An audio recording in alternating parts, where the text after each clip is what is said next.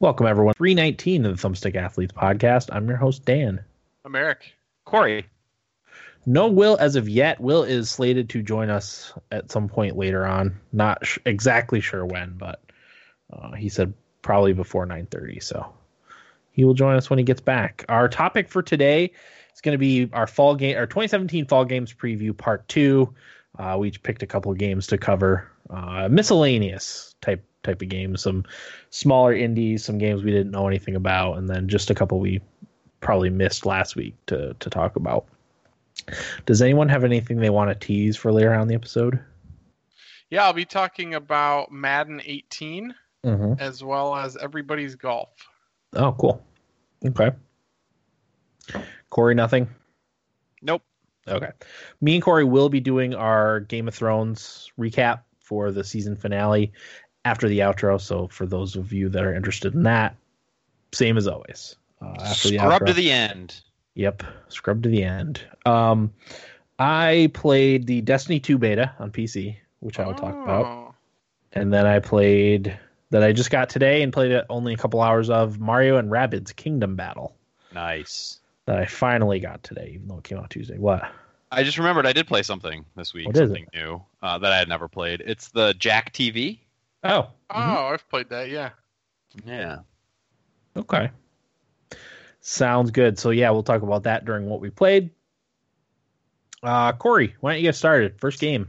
I just have one. SteamWorld Dig 2 comes out September 21st on the Switch. It's got that Switch exclusive debut. And then allegedly a few days later on PC, Windows, Mac, and PlayStation 4. But I'm pretty sure the Steam release date is also September 21st. Is it really? I'm not sure, so who knows? But around that time, that game is coming out. Only $20. It's a 2D platform action adventure video game by Image and Form. They did the first SteamWorld. They also did SteamWorld Heist, which you played, right, Dan? I have not played it. Okay, I keep meaning to play it. Same here.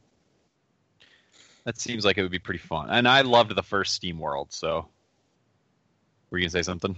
No, I was going to say the Heist game interests me more than the Dig game, though I am interested in SteamWorld Dig too. Yeah, that was one of those games I played on a whim and ended up really enjoying it and getting addicted to it. And pretty much, I think I played it through all in one sitting. That's how much I enjoyed it. And was looking forward to a second one and was actually kind of disappointed when they went the SteamWorld Heist route. But again, I've never played that, so we'll see how that one is too. It's a mining game, so it's like Terraria, because it's 2D, but it has a plot that you're following. You're following a story, and you're playing pre-made characters. And in this game, you are playing Dorothy, the lady robot, who was an ally of Rusty, who was the main character in the first game. So if you are familiar with the first game, you'll remember Dorothy. It's set in sort of a Tin Star Western robot thing, I guess would be the best way to describe it. Tin Star, it's very much like Tin Star. Yeah. I think is another thing that drew me to it. If you played that SNES classic. That was a great game. It was a great game. So the difference between this one and the first one is that in this one there's more emphasis on platforming, and it also has a Metroidvania style underworld, which if I remember correctly, the first game was going from level to level and doing the digging, whereas it sounds like this one is more, one big underworld with branching, areas and things to visit and all that kind of stuff. So that should be fun. But that's pretty much all the information that's out there about it. I did pull the blurb from the website just to help provide a little more context. In search of her lost friend, a lone steamboat and her unlikely companion must dig deep, gain riches, and explore an underworld riddled with danger, but time is running short. So there you go. Yeah, it looks good. It does. I watched the Nintendo Nindies presentation. Well, I watched it after. I didn't watch the live, but that was one of the games on there that caught my interest, along with another one that I had no idea about and it's coming out soon, which I'll talk about in a minute. But yeah, that's what sold me on SteamWorld Dig 2.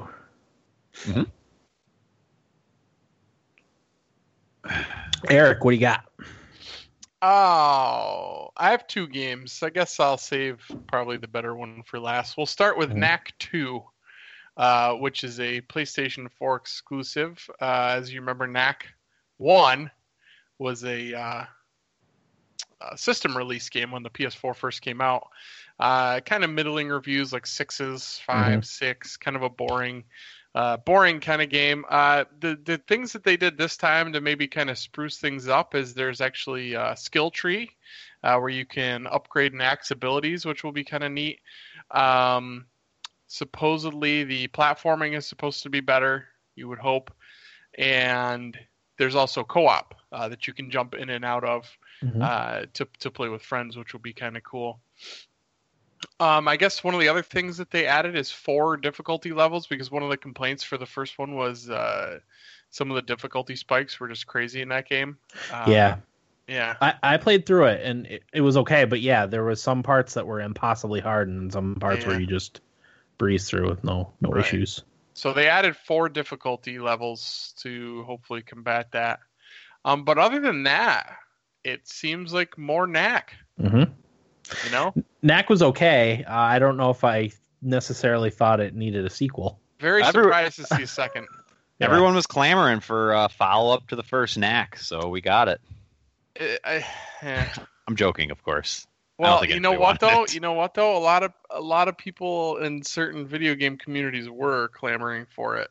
Really? Like 3/4 jokingly, I'd say, half jokingly, but here it is. Is it one of those bad film type of things? Like, yeah. Okay. Same thing. And well, I think probably another part of it too is Knack may have sold better than it may have had it been released now. Oh, sure. Because it was a launch title. Yeah. So I don't know if they thought maybe they could get some more legs out of it. I lied. There is a couple other things that they added. You have more combat move sets, so it's not just like punch, kick or anything. There's more to the combat in this one, and you can also you can change the size of Knack at any time now, and like kind of regather his pixel parts.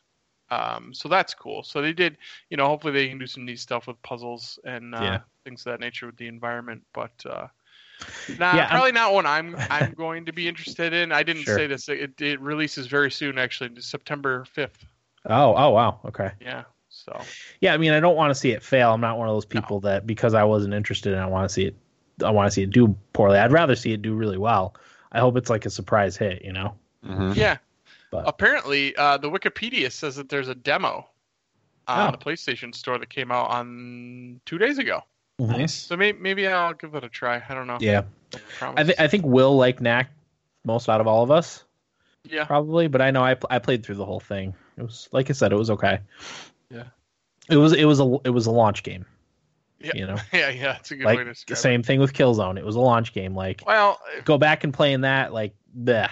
If you remember, I think when they first announced it, Mark Cerny was I think he was trying to show off the PlayStation 4's it was like ability physics, to work wasn't with it? Yeah, and I think they did the same thing with Resogun, which okay. was a launch game. There was a lot of pixels on the screen, and I think they were just trying to show off how the PS4 could handle that. I don't know if that's necessary again. But right. Gotcha. Yeah, that's Knack 2. My first game is Golf Story, which is a kind of like a retro 16-bit RPG. It gave me a very Stardew Valley feel to it. It's developed by Sidebar Games exclusively for the Switch, at least for now. Whenever I hear exclusive, you wonder if it's eventually going to come out on other things, if it's timed exclusive, who knows anymore. It's got 8 different environments, a dramatic story, and with diverse characters. You can upgrade your golfer's skill and gear. I guess that's where the RPG stuff comes in. There's challenges to complete, but also a bunch of side games, which is nice. There's long drive tournaments, disc golf, mini golf, racing, mowing, drone flights, and geocaching. Comes out sometime in September for the Nintendo Switch. Like I said, I don't know if it's eventually going to come to other things, but yeah, I mean, really what grabbed me was golf and Stardew Valley feel to it. Seems like it's going to be kind of a cathartic game. like Stardew Valley was. Hmm. But yeah, music caught my interest too. Watching the trailer for it. So What do you do in it? it's a golf RPG. Oh, okay. So you're playing golf. You're playing golf. Yep. Okay. It's Happy Gilmore, the RPG. Nice. I There's don't know an if it's idea. that like that, but That'd be a good golf game to make where you have to like beat up the other golfers. that's part golf game, part fighting game. Yeah. Yeah, Would be a fun. golf beat 'em up. I like it. Golf beat them up. Or Genius. We should shut up now. They have And these ideas. yeah, It's happened to us before. I think I maybe joked, but do you guys know if I actually started the Idea Bible? I don't know if you actually started it. I know we talked about something similar. Well, you know what? I'm starting it right now. Start it right now. Yeah, write down our ideas, and then when they come to fruition, we could be like, "Hey, we thought of that years ago," like Pokemon Go. Write down the episode number so we remember that too, so we don't have to make Tito go back and listen for us You got it. to dig it out. Golf Beat 'em Up, episode 319, 831-17. Perfect. There Okay, Eric, what do you got? Got one more game here. This one is one that I was very excited about. Probably it's worn off a little bit because it's been around forever. It's finally coming out September 29th on Xbox One and Windows 10. Cuphead is finally going to be released. And the appeal to Cuphead, I'm sure people remember, is the 30s style cartoon and the like weird jazz music going on in the background. It's just it might be the coolest looking game I've ever seen. It literally just looks like an old cartoon. Yeah, even like the weird frame rate and like the flickering on the screen, like on the old cartoons from the actual flipping of the slides or whatever. It's there and it looks fabulous. It looks amazing. Hopefully the actual game can live up to what the art looks like and the sound. But really what you're looking at, and this is kind of what's turned me off a little bit to it. This is right from the Xbox website for Cuphead. Cuphead is a classic run-and-gun action game heavily focused on boss battles. It's inspired by cartoons of the 30s. The visuals and audio are painstakingly created with the same techniques of the era: traditional hand-drawn cell animation, watercolor backgrounds, and original jazz recordings. You can play as Cuphead or Mugman in single-player or local co-op as you traverse strange worlds, acquire new weapons, and learn powerful super moves, and discover hidden secrets while you try to pay your debt back to the devil. So the idea is you're running around through these worlds collecting gold to pay your debt to the devil, and you do so in the form of many boss battles, which I heard that this game is very difficult. And Yeah, actually, it was one of the gaming websites. Someone played it at was it Gamescom maybe, and they That was couldn't get recent, past yeah. the first level. Yeah, That's I'm how just hard not it was. looking for that right now.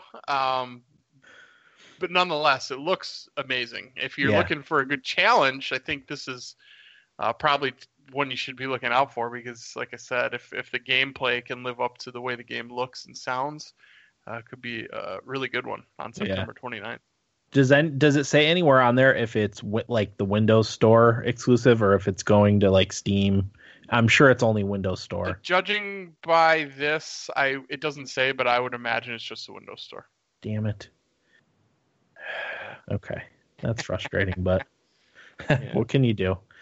Definitely, if you maybe. haven't seen this, go to the Xbox.com in the Cuphead section and check it out. There's some trailers and pictures on there. It's really cool.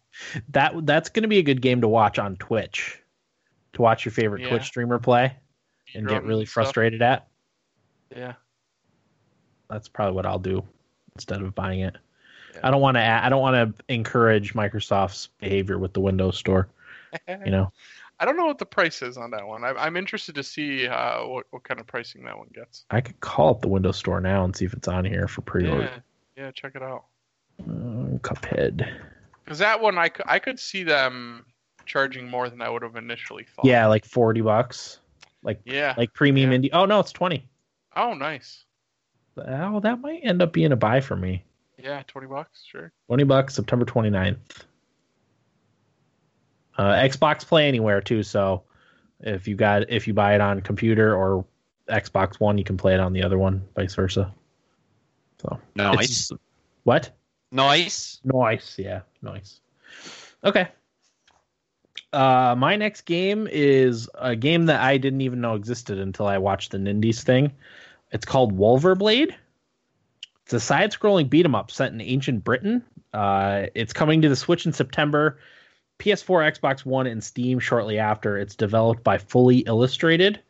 It's centered around the 120 AD Roman invasion of Britannia. It's got 8 different levels based on real locations, so it's supposed to be like an actual historical game, which I thought was awesome. Which I didn't know until afterwards. What drew me to it was the art style. It looks like a side-scrolling, like Darkest Dungeon type of aesthetic to it. But it's a beat 'em up. Really, really interesting looking. That's gonna definitely be a buy. That's coming out in September at some point. But yeah, it looks fabulous, and I like the actual historical tie-ins for it. This looks pretty cool. Yeah, watching it right now. I was shocked. I don't even think I've ever heard Wolverblade, in my travels. So I was surprised to have it pop up on. I don't know if it's coming on Steam. It's got a Steam page and everything. I just it never came up, which kind of pissed me off that could fly under the radar. But it's one of those games that could end up being awesome. Looks awesome anyway. Nice. And then my other game is Project Cars 2, which comes out on September 22nd for PS4, Xbox One, and PC, developed by Slightly Mad Studios. It's got 180 different cars over various racing disciplines, including rally, which is important for me. It's a Forza Motorsport Gran Turismo competitor. I think we talked about this last week, and we'll talk about Gran Turismo, but I think part of the reason people don't maybe go gaga as much for the Gran Turismos and stuff is because of the existence of games like Project Cars. It's a solid competitor and really simulation type of stuff too, as far as the racing goes. Very much so. It's a little too intense for me. Yeah, it's very very physics based, and it's got dynamic weather, time of day, and seasonal conditions. It's also going to support VR, 12K, which I didn't even know existed. 21:9 straight out of the box, and triple screen support built right into it. So that stuff speaks to me. It went all out, huh? Yes, it did. It's a lot of like car tuning and things that I wouldn't have any idea what any of it meant. Yeah, it's definitely like a Gearheads racing game. Yep. Even a lot of that stuff, like I know what it does a little bit, but not to the point where I can make my racing car more effective by tinkering with its settings. At least not that type of racing anyway. Like I said, rally is I don't even want to say area of expertise, but area of interest. So those are the games I got. Do we want to just kind of go over the list? Talk about a few others? If you see anything that jumps out, I looked through and nothing really caught my eye. Yeah, me either. What do we think Hive Swap is about? No idea. Hive Swap? PC, Mac, and Linux. Jeez. Don't know. Hive Swap is an upcoming episodic adventure game developed by What Pumpkin Studios, New York City, and overseen by Andrew Hussey. That's a joke. That's a joke listing. Maybe. What Pumpkin Games? Oh, no, it was Kickstarter. Yeah, What Pumpkin Studios. September 4th, 2012, Andrew Hussey announced a Kickstarter to raise funds for a video game based on his Microsoft Paint adventures webcomic Homestruck. Development was set to begin in 2013, with the finished project expected in 2014. Kotaku noted the project had raised more than $275,000 in hours, more than 80% of the $700,000 goal. Pledged for the first day. Interesting. What else is on here? Metroid, the new Metroid game. Oh, is that new? That's kind of big, yeah. Wait, is this a 3DS one? This is the 3DS one. I don't think that's a new one. I think it's. is that the reboot or whatever? Yeah. Samus Returns. Oh, it's a reimagining of the 1991 game. Yeah. Game Boy game, Metroid 2: Return of Samus. So Right. yeah, they are coming. They're doing a new 3DS one though, right? I don't know. I'm pretty sure they are. Sure, they are too. Eric, FIFA 18 comes out on September 29th too. Yeah. Oh yeah. Let's I buy. get that. I'm going to buy that and Pro Evo on launch day. When does Pro Evo come out? I'm not sure. It's usually Soon. right around there. It's on here somewhere. I think I saw it. It's We're early, going- isn't it? We're going Xbox for FIFA and PS4 for Pro Evo.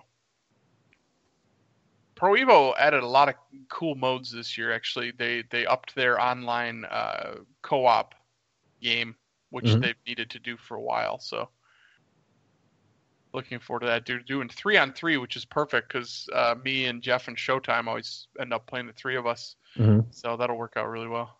Nice. Crap. September We've got- 12th. What? Pro Evo, September 12th. Pro Evo? Oh man, is it really? Oh yeah, it is Pro Evo 2018. Wow, that's coming Along right with up that- there. NASCAR Heat 2. Oh man, I gotta find a way to get that one in the budget. Rayman Legends Definitive Edition for Nintendo Switch. It's a maybe. If I hadn't played They through just that keep game, putting this game out. it's on on everything. everything. It's going to be on mobile soon. It already is, isn't it? There is a No. mobile Rayman, but it's a runner. Okay. Age of Empires Definitive Edition, October 19th. I would be excited if that wasn't going to be a Windows Store exclusive. Is it really going to be Windows Store exclusive? Well, Beardless in the chat says the definitive edition of Age of Empires 2 will only be available on the Windows Store. So, That's bullshit. yeah. Why do they have to do that to us? I think he's right. It's annoying. Yeah. Oh, I went to the website. It's for Age of Empires 4, which there's no information on. Oh, join the closed beta today. You can sign up for the beta. Oh, I'll just sign up for the beta. Anywho. What else is on here? Don't Like get a- hyped for Age. I type in Age of Empires 4 into Google. The first hit. Don't get hyped for Age of Empires 4. Because Oh, it's going to that be a Windows Store exclusive. I don't know. I'll read the article. You continue. All right, unscheduled releases. Let's see what's on here. Frostpunk, Fear Effect Sedna. Oh, Frostpunk is the. I'm excited for that one. That's from the guys who made. Is it This War of Mine? Yes. And it's the Yes. city builder, like that takes place in a desolate future, like a dystopic, post-apocalyptic future. Yep. I think. 11-bit Studios SA. Yeah. Oh, this isn't for Frostpunk. This is just 11-bit Studios Wikipedia page. Oh. There's nothing on it. Frostpunk. I'm excited for that game though. Yeah. I forgot about Yeah, it. the name triggered something in my mind. That's why I said it. Lords of the Fallen 2. Eh. I have the first one. Never played it. Supposed to be pretty bad. Is it? Yeah. Xenonauts 2? Any interest for Xenonauts 2? No. Nope. I'm not sure what it is. I played Psychonauts. Is it similar? It's like XCOM. It's another one like XCOM. Okay, I think that's good. Yeah. There's there's a lot of re-releases on here. You know, stuff coming to new systems or whatever. But like Pokken Tournament is coming out in September. The only thing I will talk about real quickly, I did Yeah. see, I read something today, because people are making a big deal about Switch getting third-party games and things of that Mhm. nature. I don't know if you guys remember when they announced FIFA was coming to the Switch, there was Yes. one of the modes was left out. I guess 2K18, the basketball game, is coming to Switch, and it's the full version, Oh, which okay. is good. Yeah. So hopefully they get some support on there and keep bringing some games over. I keep wondering to myself if NHL came to it, if I would buy it. But the answer is probably not. Yeah. Because it's not fun. No. So it's not worth $60. That's for sure. No. Okay, I think we got everything. WWE 2K18. All right. No. No.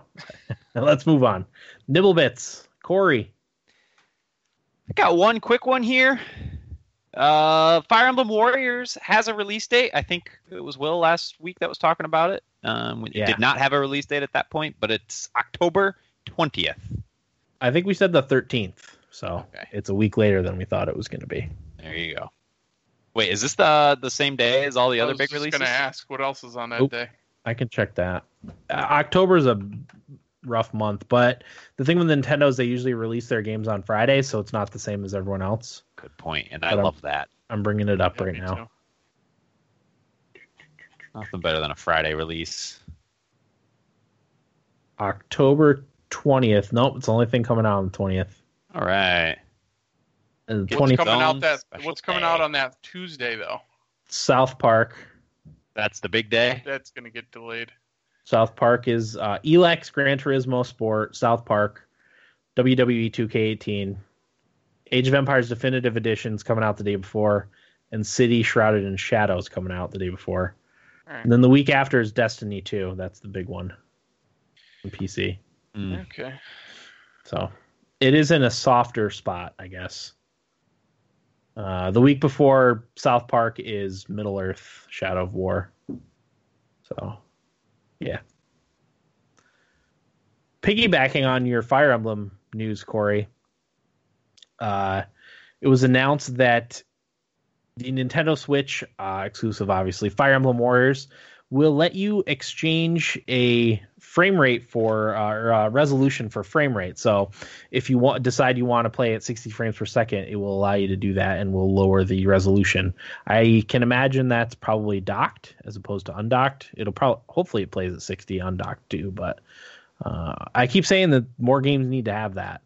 I would very, very much rather sacrifice some graphical fidelity and resolution for higher frame rates in just about any game I play. So I'm surprised that hasn't caught on more than it has. So yeah, they focus on a 1080p resolution with a frame rate of 30 frames per second. While no reason was given, the option to increase 60 frames per second will lower the resolution to 720p. So there. It was not specified if this would only work while the Switch is docked or if it could be also used in portable mode. So yeah, it's a nice option to have. Options are good. Options are good. That is correct. Yep. And then, go ahead, Corey. Nope, go ahead. Oh. And then my other nibble bit. This is not actually news, but rumor, I guess. And that's that Target I think it was over the weekend or maybe Friday, just possibly leaked the existence of a Bethesda Game of Thrones video game. For a few days, there was a page on the Target website that was just said Bethesda's Game of Thrones. No one knew what it meant. There was nothing on it but that title. I don't think it's been updated. I think it's been removed since then. It's not still around.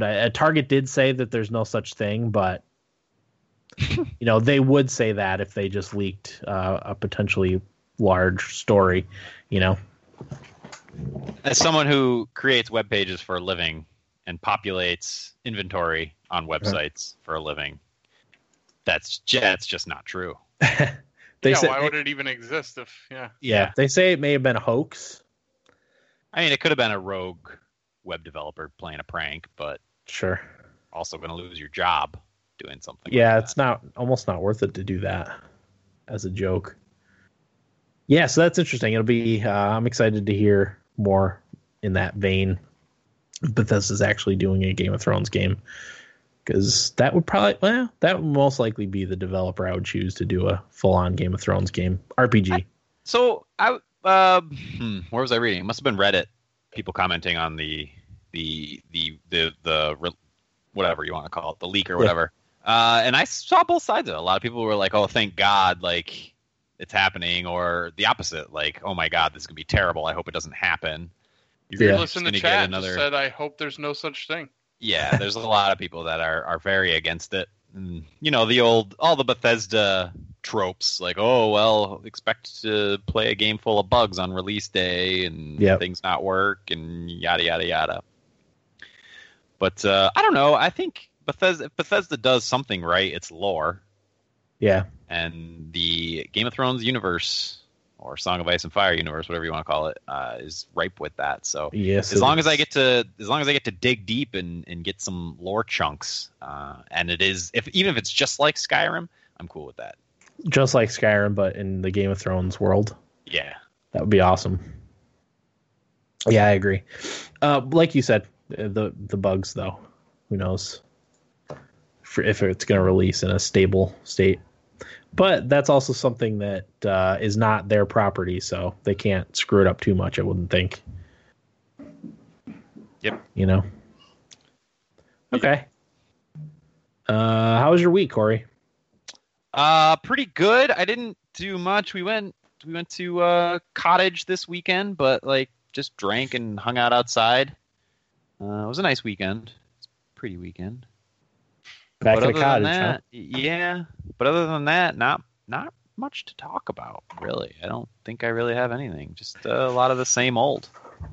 I am jealous that it seems like every weekend you're on a lake or at a But cottage. the thing about it, Dan, when you do it so often, Yeah. you just want to stay home and do nothing. Humble most of the time. brag, Corey. Humble I was brag. gonna say, wow. I called out a bunch of people humble bragging today, and it felt good. But it's really not a humble brag. Like, you guys know me. Yeah. I I'm the fight same to way. I fight to do nothing every weekend, and it just doesn't work out. Yeah, You get really sick of hanging out by lakes and drinking beers. that's the nice thing about my wife. She doesn't want to do anything either. So Yeah, that's how me and my wife are. yeah, So if Sophie's not doing something, then she's a social butterfly.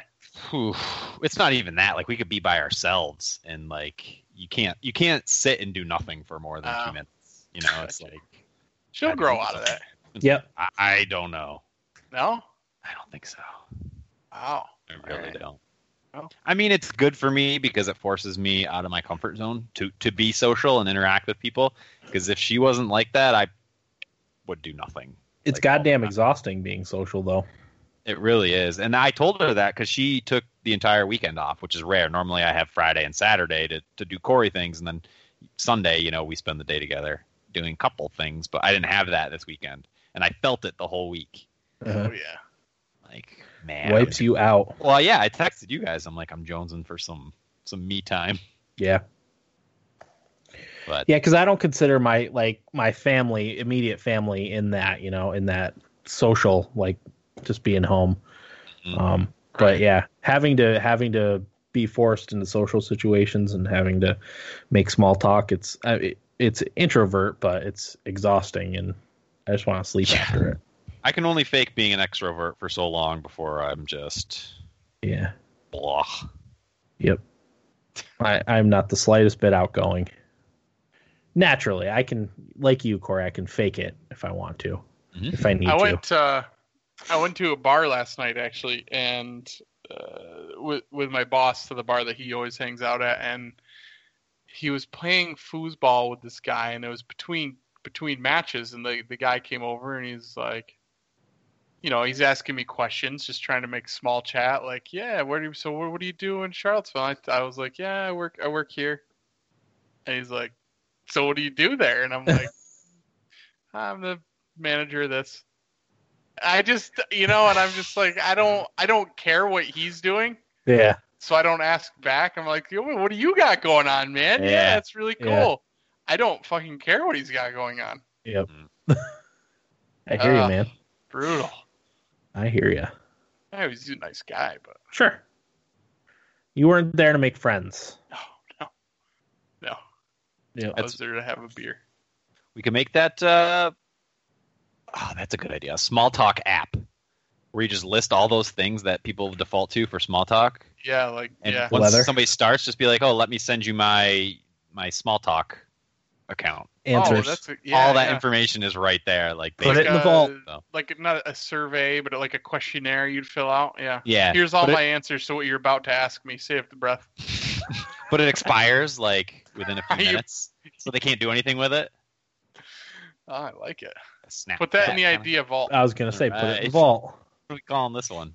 Man, we're churning them out. Small tonight. talk social media app. Yeah. All right. I like it. That's good idea number 2. Okay. Nothing else, Corey? Nothing else. Okay. What do you got, Eric?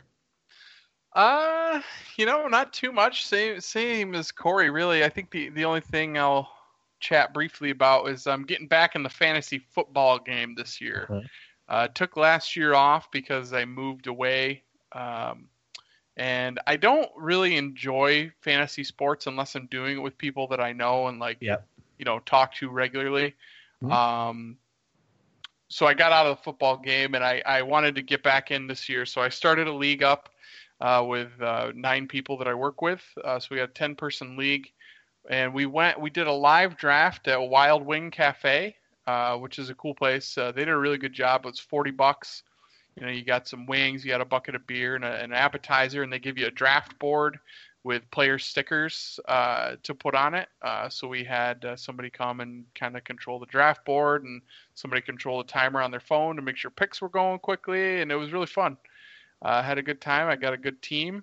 I got an A+ rating for my draft. Nice. By Yahoo. They said I'm going to go 11-2, so let's hope they're right. Wow. Yeah. That's great.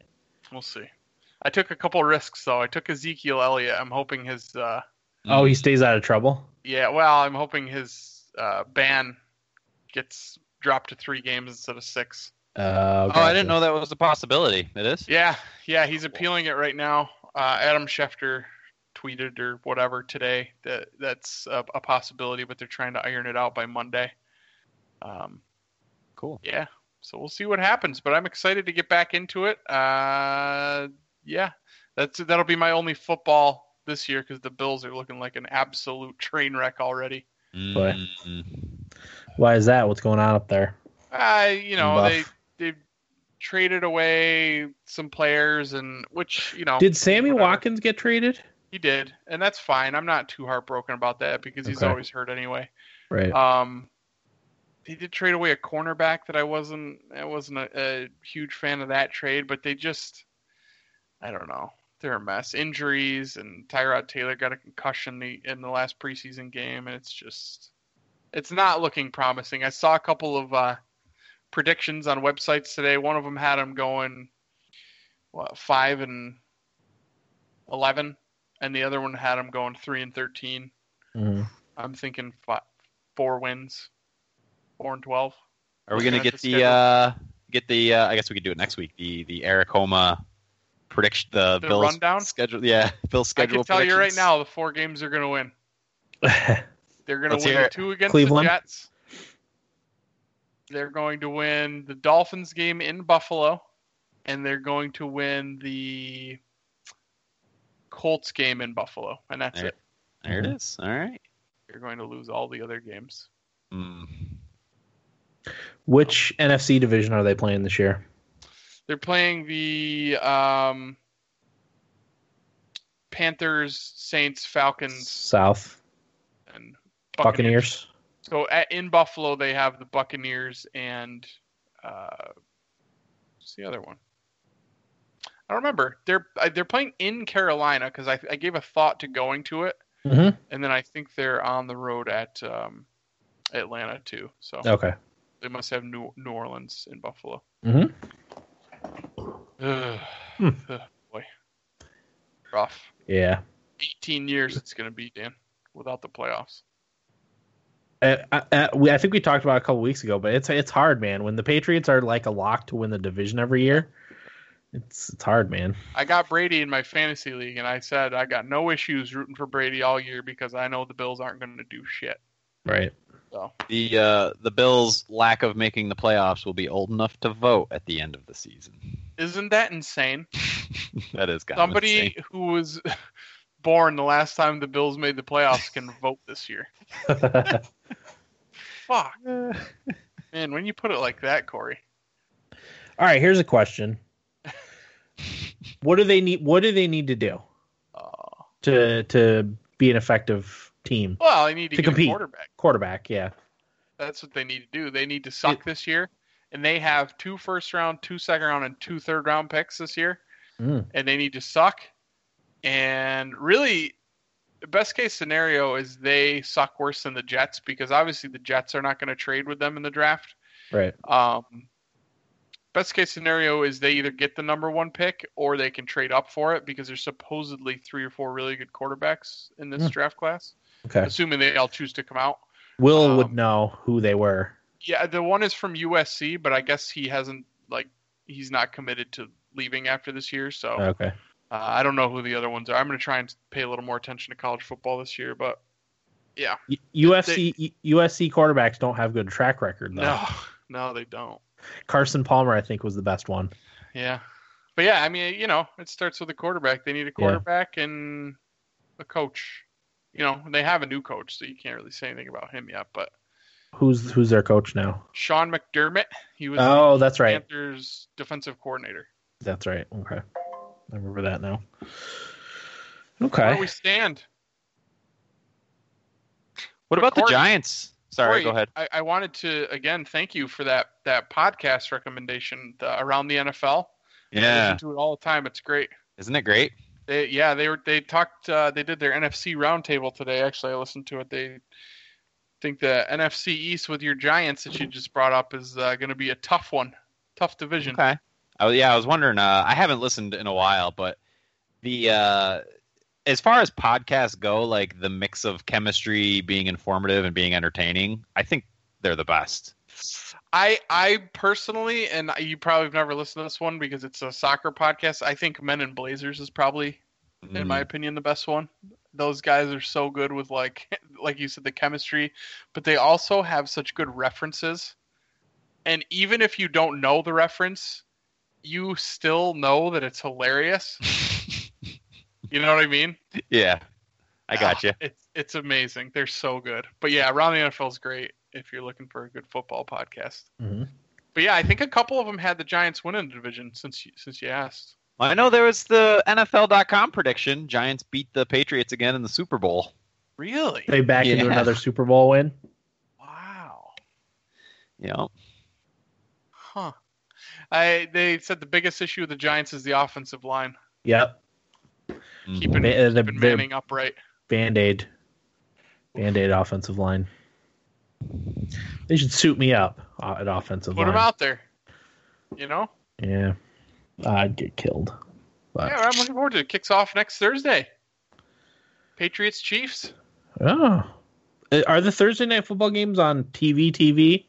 Or are they still just on the NFL Network? Because I'll watch it if it's NFL Network. Right. I know at least the first few weeks they also simulcast on like CBS or something like that. Oh, did they? Or was maybe not CBS, maybe ABC. It's on NBC. Okay, so I'll watch. So I got to get an HD antenna by then. Yeah. I believe. Correct me if I'm wrong, Dan, but doesn't the TCL TV have a built-in tuner? Yeah, you just have to get an antenna. Yeah, you still need the antenna. Yeah, you don't need to get the like box thing. All right. Well, most TVs have that, right? Nowadays. Yeah, if you buy anything new, it'll have the digital tuner. And a good HD antenna is like $25, and well worth it. Well, it depends on where you live because the one I got, it was pretty expensive. I can't remember how much, but it's supposed to have good range considering where I am. I thought I'd need it, but even like way up high in a window, I still get real bad. Yeah.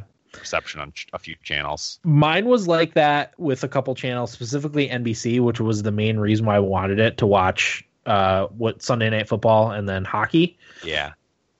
And I had to figure out where specifically the NBC tower was.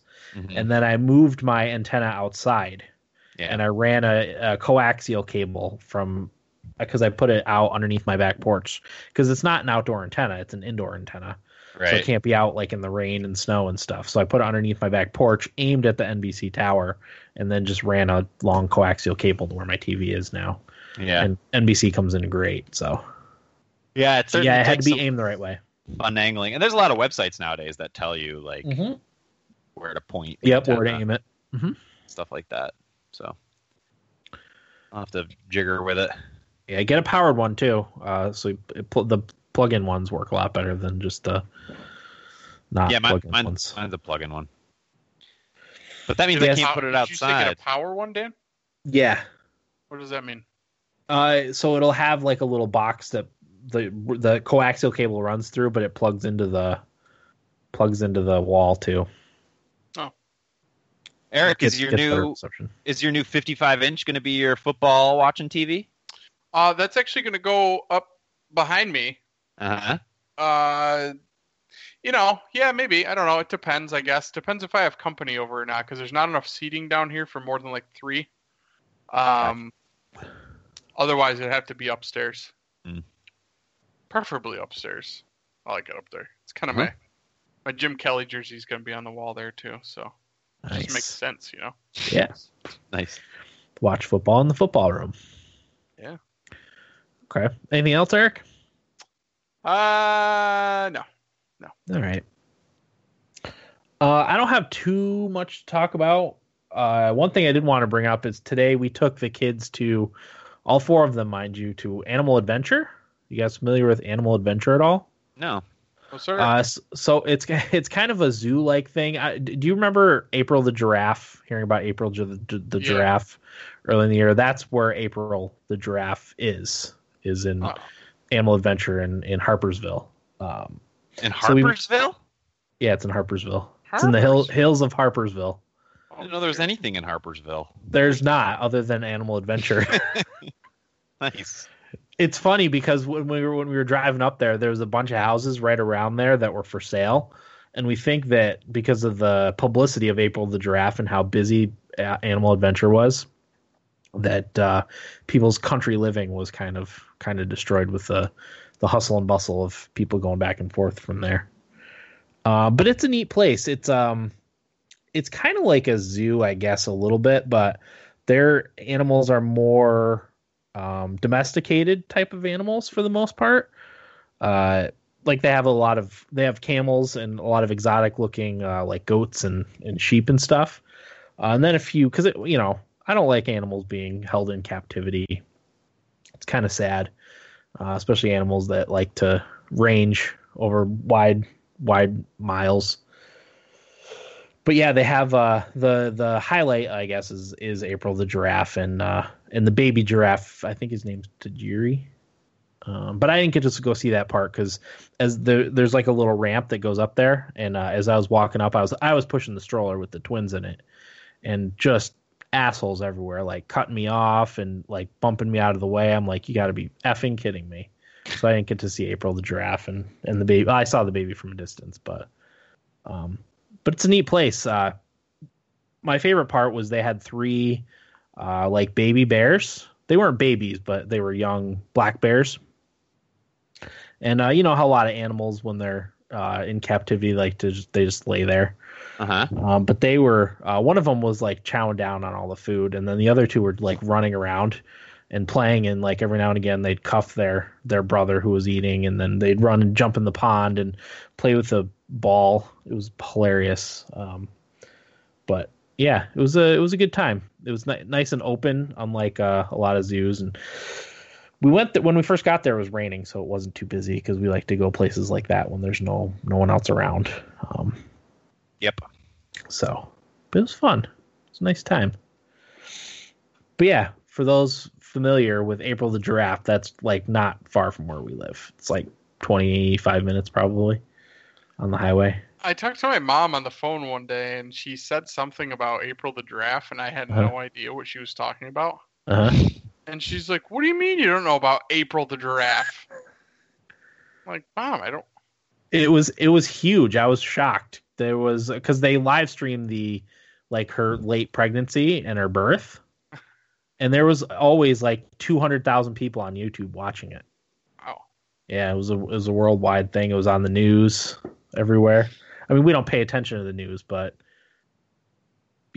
I at least heard about those things. But yeah, it was neat.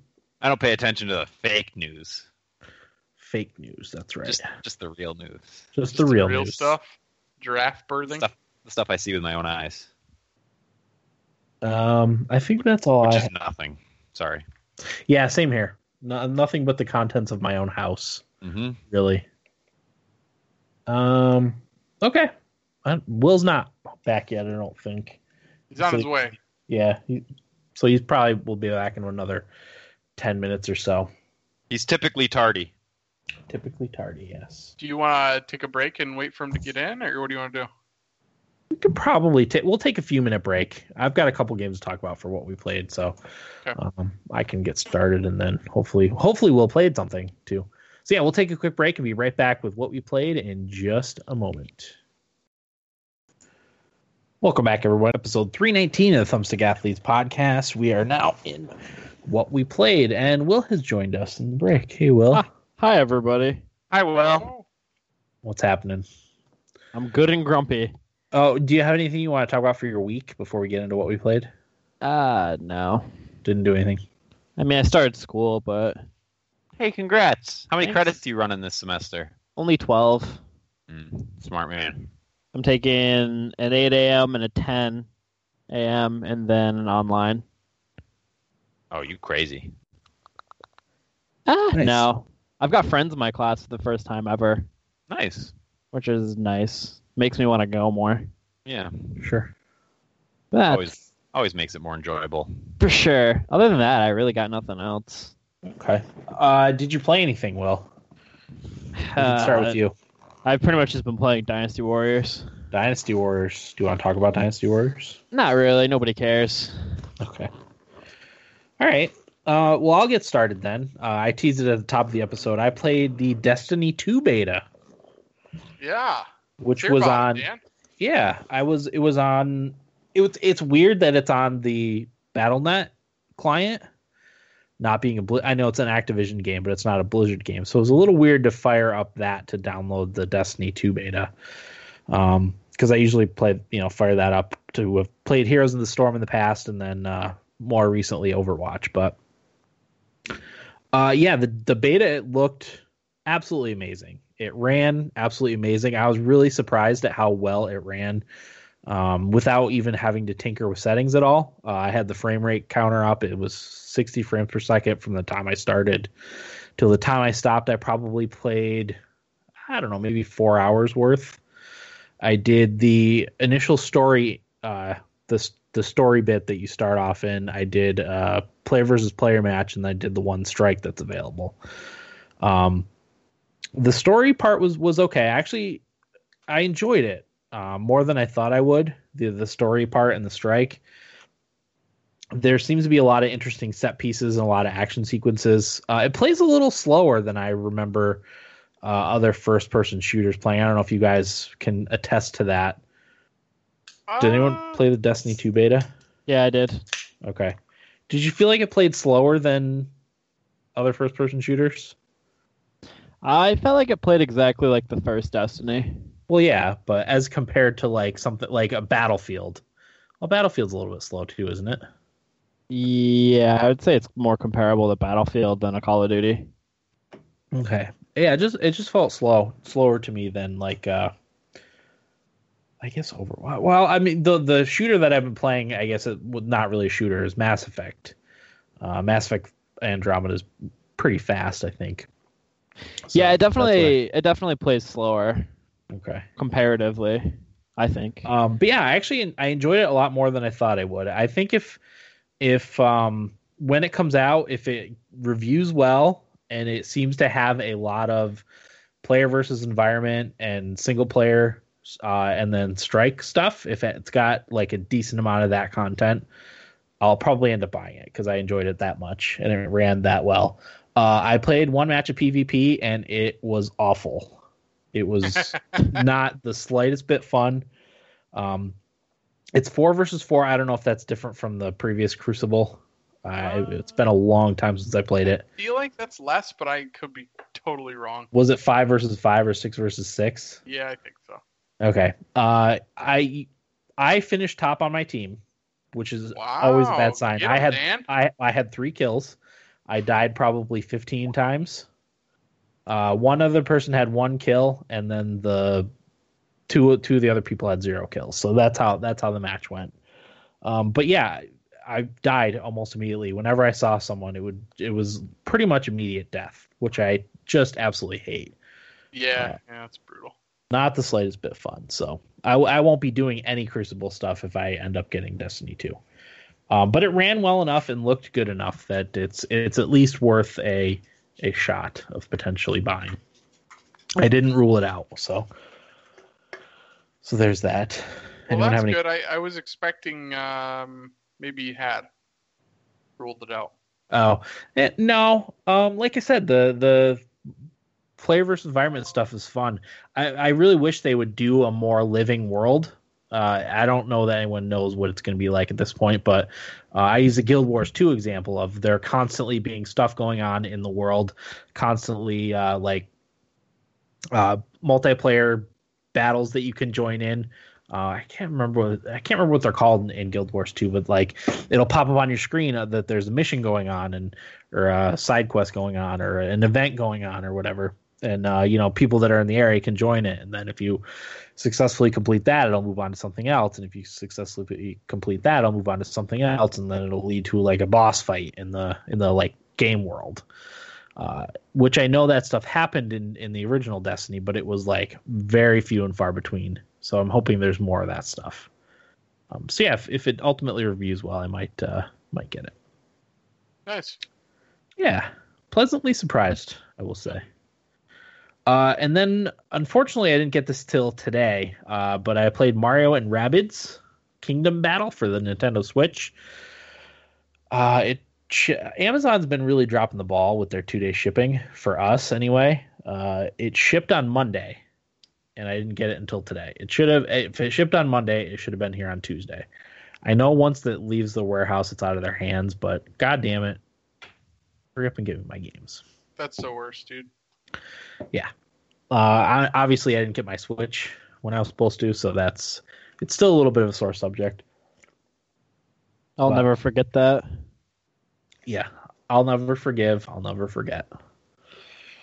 First world problems, but, upsetting. Anyway. So, yeah, it's developed by Ubisoft. It's a strategy RPG, kind of in the vein of XCOM. I probably played, I would guess, about 2 hours. And so far, I've been pleasantly surprised with that too. It's a little more deep and complex than I thought it would be, being like a Mario strategy game. But there seems to be a wide variety of tactics you can use and different abilities that your characters have. It seems to be fairly lengthy too. I've read about 20 hours to beat if you want to beat the main story and like do some extra collecting and stuff. So. I'll have a more complete picture of what the game's like next week, but so far I've thoroughly enjoyed my time with it. It's quirky, got some humor. Right now I'm rolling with Mario and Luigi, and then the Rabbid princess, which is basically one of the Rabbids dressed up like princess. I think there's 8 different characters. They all have different abilities, skill trees that you can unlock, weapons that you can upgrade. All different special abilities and stuff too. It's a lot deeper than I thought it would be. So that was cool. That was definitely a pleasant surprise for me. I'd like to get that one at some point. Yeah. I'd let you borrow mine if it was easy, but yeah, I gave a thought to getting that instead of Everybody's Golf, but Everybody's Golf was $40. Yeah. So I said, I'm gonna. Yep. Totally understand. So that's what I played. Will, you didn't play anything, right? No. Okay, Corey, what'd you play? I mentioned the Jack TV game. Yeah. Thingy. Jackbox Party Pack. Jackbox Party Pack. Yeah, that. I apologize, Eric, because I don't remember if you talked about it on this podcast, but we played via the Switch. Was it the Switch? Yeah, it was on the Switch. But apparently it's available on like everything, including it's on everything. Steam, like Fire TV, and stuff like that, like set-top boxes. It's everywhere. Which is pretty cool because if you don't know how it works, it's party games like trivia and a version of. Help me out. Survey says. Family Feud. Family Feud. It's a bunch of different party games. But everybody plays through their mobile device. So nobody needs a controller. It's just whatever device you have, which is brilliant. I'm surprised more games don't do this. But we played mostly the trivia one, which is pretty cool because it's kind of like it's skinned like it was Saw, the movie Saw.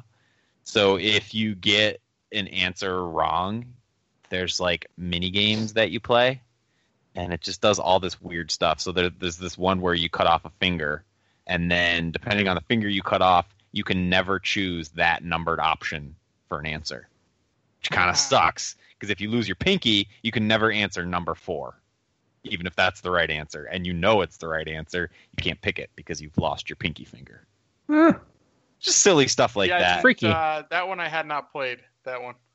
We did all of them. That was probably my favorite one. I liked the Family Feud style one where somebody's presented with a question like, how many people do you think plan their wardrobe? What percentage of people do you think plan their wardrobe for the week in advance? And you'd put your answer in, and then it would show your answer, and then everybody else you were playing with would guess whether it was higher or lower. Stuff like that. But they do it in like a fun, whimsical kind of way. Did you play the first, second, or third? I have no idea. I have no idea what it was. There's actually 3 of these. Okay. Yeah. I'm into it. Yeah, it's a blast. I imagine it's on Roku, right?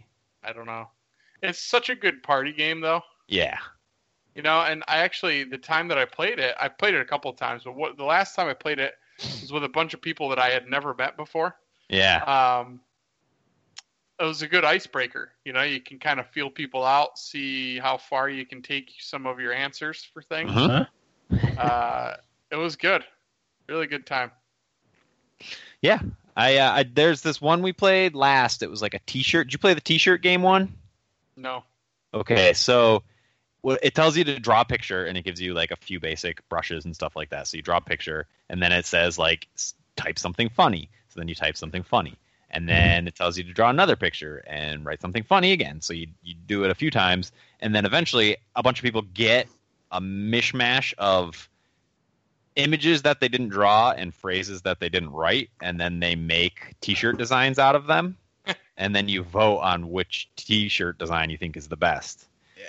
And after we did that, and there was a winner and everything, I was like, oh, how cool would it be if you could buy these T-shirts? Like if they gave you a link to buy these T-shirts. And the guy who owned it was like, oh, you can do that. And sure enough, there's a link to buy the T-shirt at the end. Ours was really inappropriate. Sure. Not something you'd ever wear and want to wear in public, but Wear it for a bedtime shirt. it's pretty funny. Yeah. A lot of cool mini games like that. Nice. In my old age, like that sounds more fun to me than just about anything else.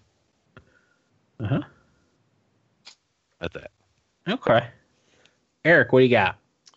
Well, let's see. I'll talk about Madden first. So I bought Madden 18. I've been playing a lot of the Ultimate Team, actually, which is not something I've ever done before, but reason I've been playing Ultimate Team is because you can actually do 3-player teams, like I was talking about earlier with Pro Evo Soccer, or kind of like what we do with pro clubs in FIFA. You can have 3 people on a team against other people, and you control certain positions. You can have somebody be in control of the offense or control of defensive play calling and stuff like that. I haven't played that part of it yet, but I just wanted to get familiar with Ultimate Team, and I'm glad that I did that, because it's there's a lot of different types of cards and like ways you can upgrade your players, and it's kind of strange how it is, but I understand why they have to do it that way. Like FIFA, there's so many soccer leagues and players, you don't really have to worry about, you know, having enough players, whereas Madden, there's only so many players in a league. Yeah. So they have like different tiers of the cards.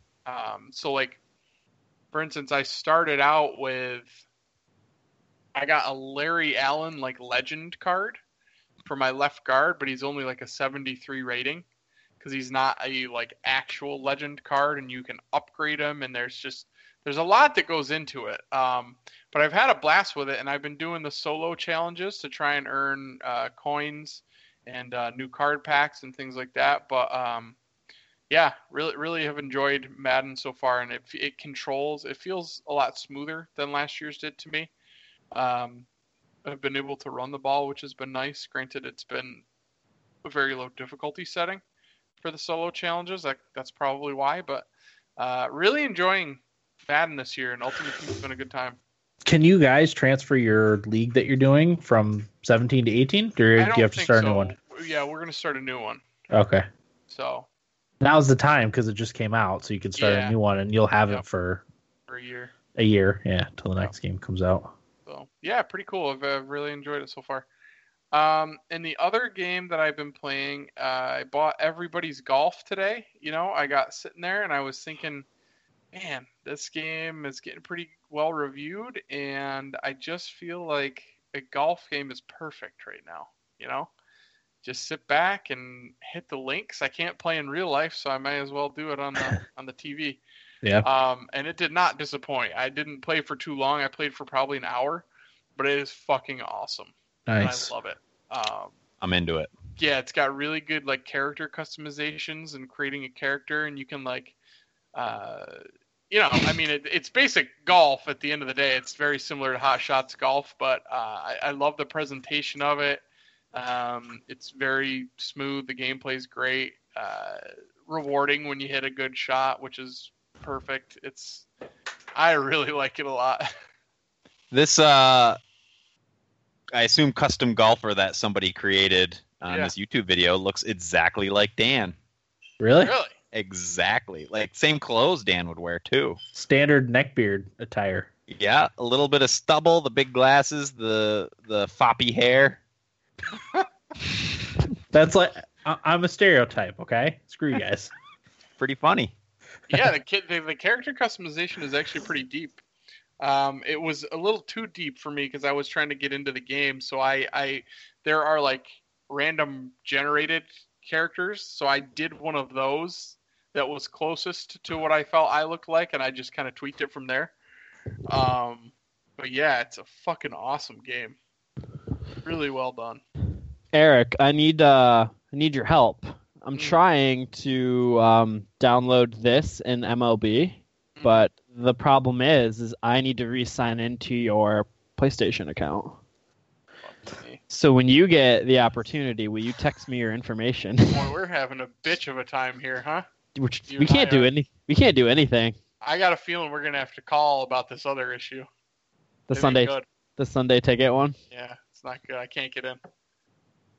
But anywho, that's neither here nor there. Yeah, highly recommend, and this is just off an hour of playtime. Highly recommend Everybody's Golf. It's a $40 game, very well made. They have couch co-op split screen 4-player, which is awesome. You don't see that too much anymore. And you can also play online with your friends.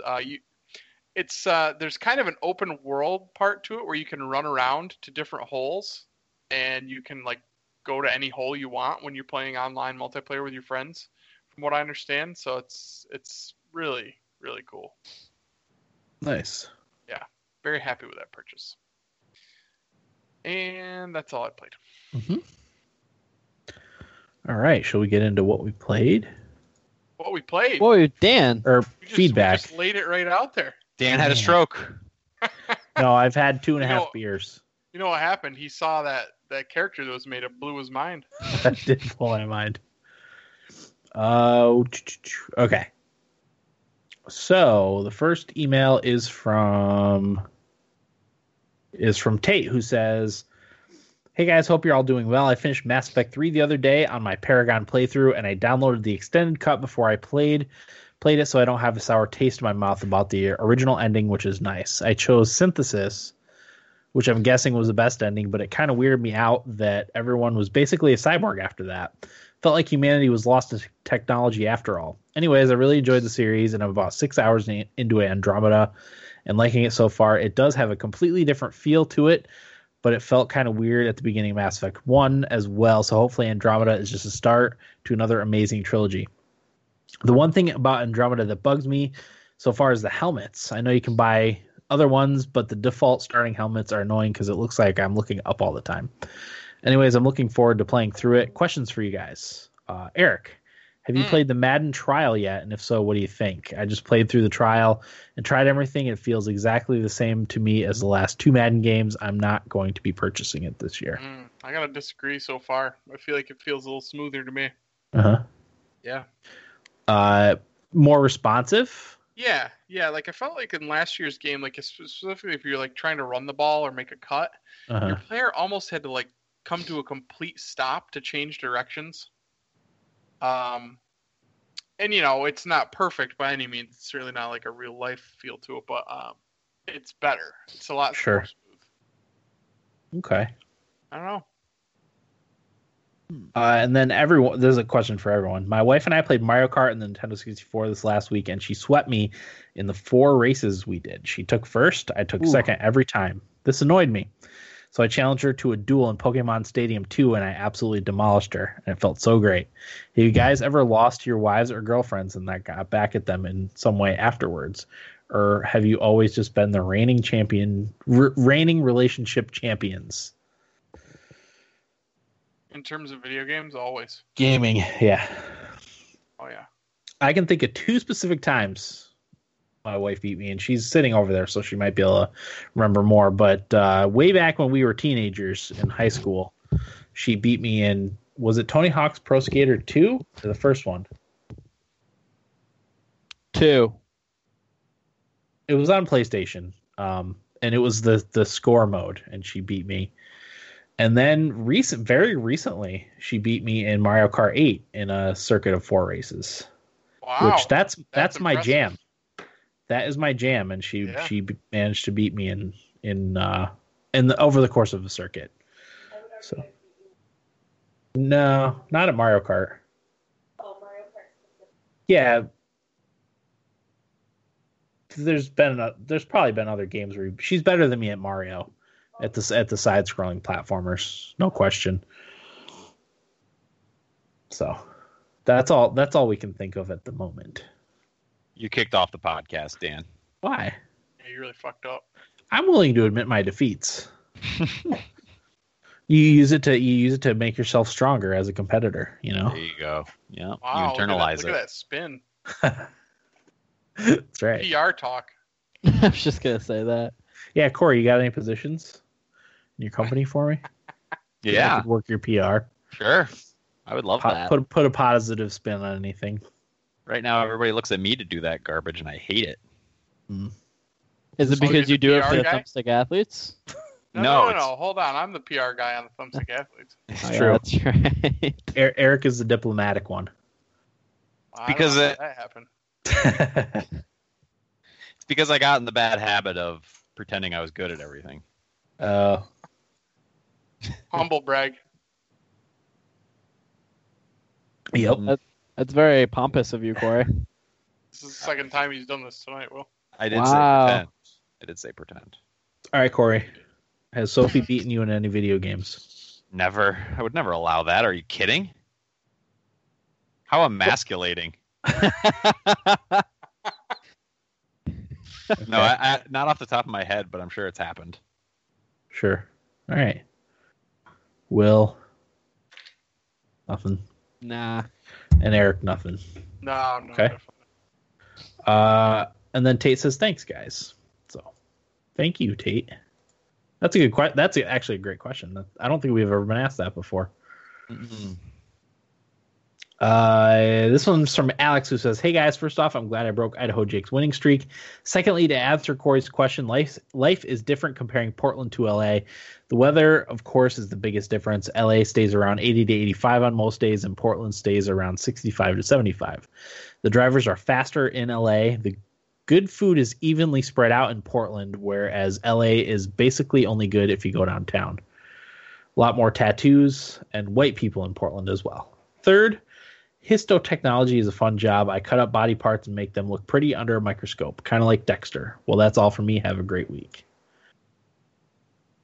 Speaking of Portland, Corey, I don't know if you watched any of this, but Kotaku, the guys from Split Screen, Jason Schreier and Kirk Hamilton, they did I think it was a 12-hour stream where they picked games for each other. Did you watch any of that? No, but I listened to their podcast that they just put out where they talk about it. Okay, I watched a little bit of it. It was interesting. But Kirk Hamilton lives in Portland. So they were talking about what food places in Portland with some of the people in the chat. It was interesting. It was also interesting what games they picked for each other, because Jason Schreier, he's in our kind of our camp for video games. He's one of the people that thinks Final Fantasy VI is the greatest game ever made. Mm-hmm. So his picks were all like older RPGs. He picked Super Mario World and Mario RPG, and then Suikoden, which I'm not familiar with. I never played that. That was on PlayStation or PlayStation 2. I played it briefly. And then Kirk picked Suikoden. Yeah. Suikoden? Yeah. That sounds right, actually. That sounds like That's what how it was. Moriarty pronounces it. Okay. Fan. Oh. Yeah, they're classic RPGs. And then Kirk picked for Jason Dark Souls, Splatoon 2, and then what was it? Resident Evil 7. So more modern games. They're just challenging them to play these games. I'm sorry. Yeah, just to broaden each other's horizons. Oh. I guess. They played each of those games. They played for 2 hours in 2 hour chunks, Oh. Yep. which I thought was a good way to do it. It is. I would like to see us do something similar at some point. Dark Souls for That'd be 2 fun. hours doesn't feel like enough. No, it's definitely not enough. Well, it was enough for, I guess, it was the first one too, Oh. which that's a little rough around the edges as compared to 2 and 3. God. You know. As little as they hold your hand, I mean, 1. Yep. Yeah, janky frame rates and all. So that was interesting, but that made me think of Portland. That's it for feedback. Oh, Corey, you had a question from Valerie. Oh yeah. Where do you go? I have one question to submit as feedback. If you're willing to remember, we are willing. We remembered. Mission willing. accomplished. The drunk guy remembered. There you go. Yeah, because I would have That. forgot. I'm having a hard time in Zelda Breath of the Wild trying to decide what to do next. Did you guys tend to follow main quests or just wander around? Anything you regret doing too early or too late in the game? I'm about 25 hours in. Uh-huh. Oh, boy. I regret nothing. Yeah, I regret nothing. Well, actually, that's not true. My experience with Zelda was a lot of, like, I'm just going to go in that direction and explore. That was how I found the most enjoyment in Breath of the Wild. The one thing I regret is kind of burning myself out on it and then rushing through the last Hyrule Castle dungeon, which is supposedly one of the best, if not the best part of the game. And I was over it at that point, so I kind of just did the whatever you call it, super jump, and floated a lot and just skipped a whole bunch, pretty much all of it, to get to the last boss. Just beat it. I kind of went wherever the wind took me, similar to you guys. Just I would be randomly doing just side stuff or exploring, and then I would be like, I feel like doing a story mission now, so I would go do a story mission. It was all 100% whatever I felt like doing in that very moment. Obviously, most of that is exploring. The main story isn't actually very long in that game. Yeah. So it was mostly just wandering around, and then like I would be like, okay, I want to do the find the 12 pictures for the background story stuff. So I would do that. That was the only thing that I really kind of focused on, because you would look at the picture and try to figure out where it was on the map, and you would go there and look around. So that took some time, but still, I chose to do that, when I wanted, rather than following any specific pattern. Mm-hmm. And I really think that's how that game should be played. You just kind of go wherever you want, whenever you want. Yeah. What was your playthrough like, Eric? Pretty similar to you, Dan. I think I Yeah. just got burned out like Corey did. Yep. Just kind of ran around.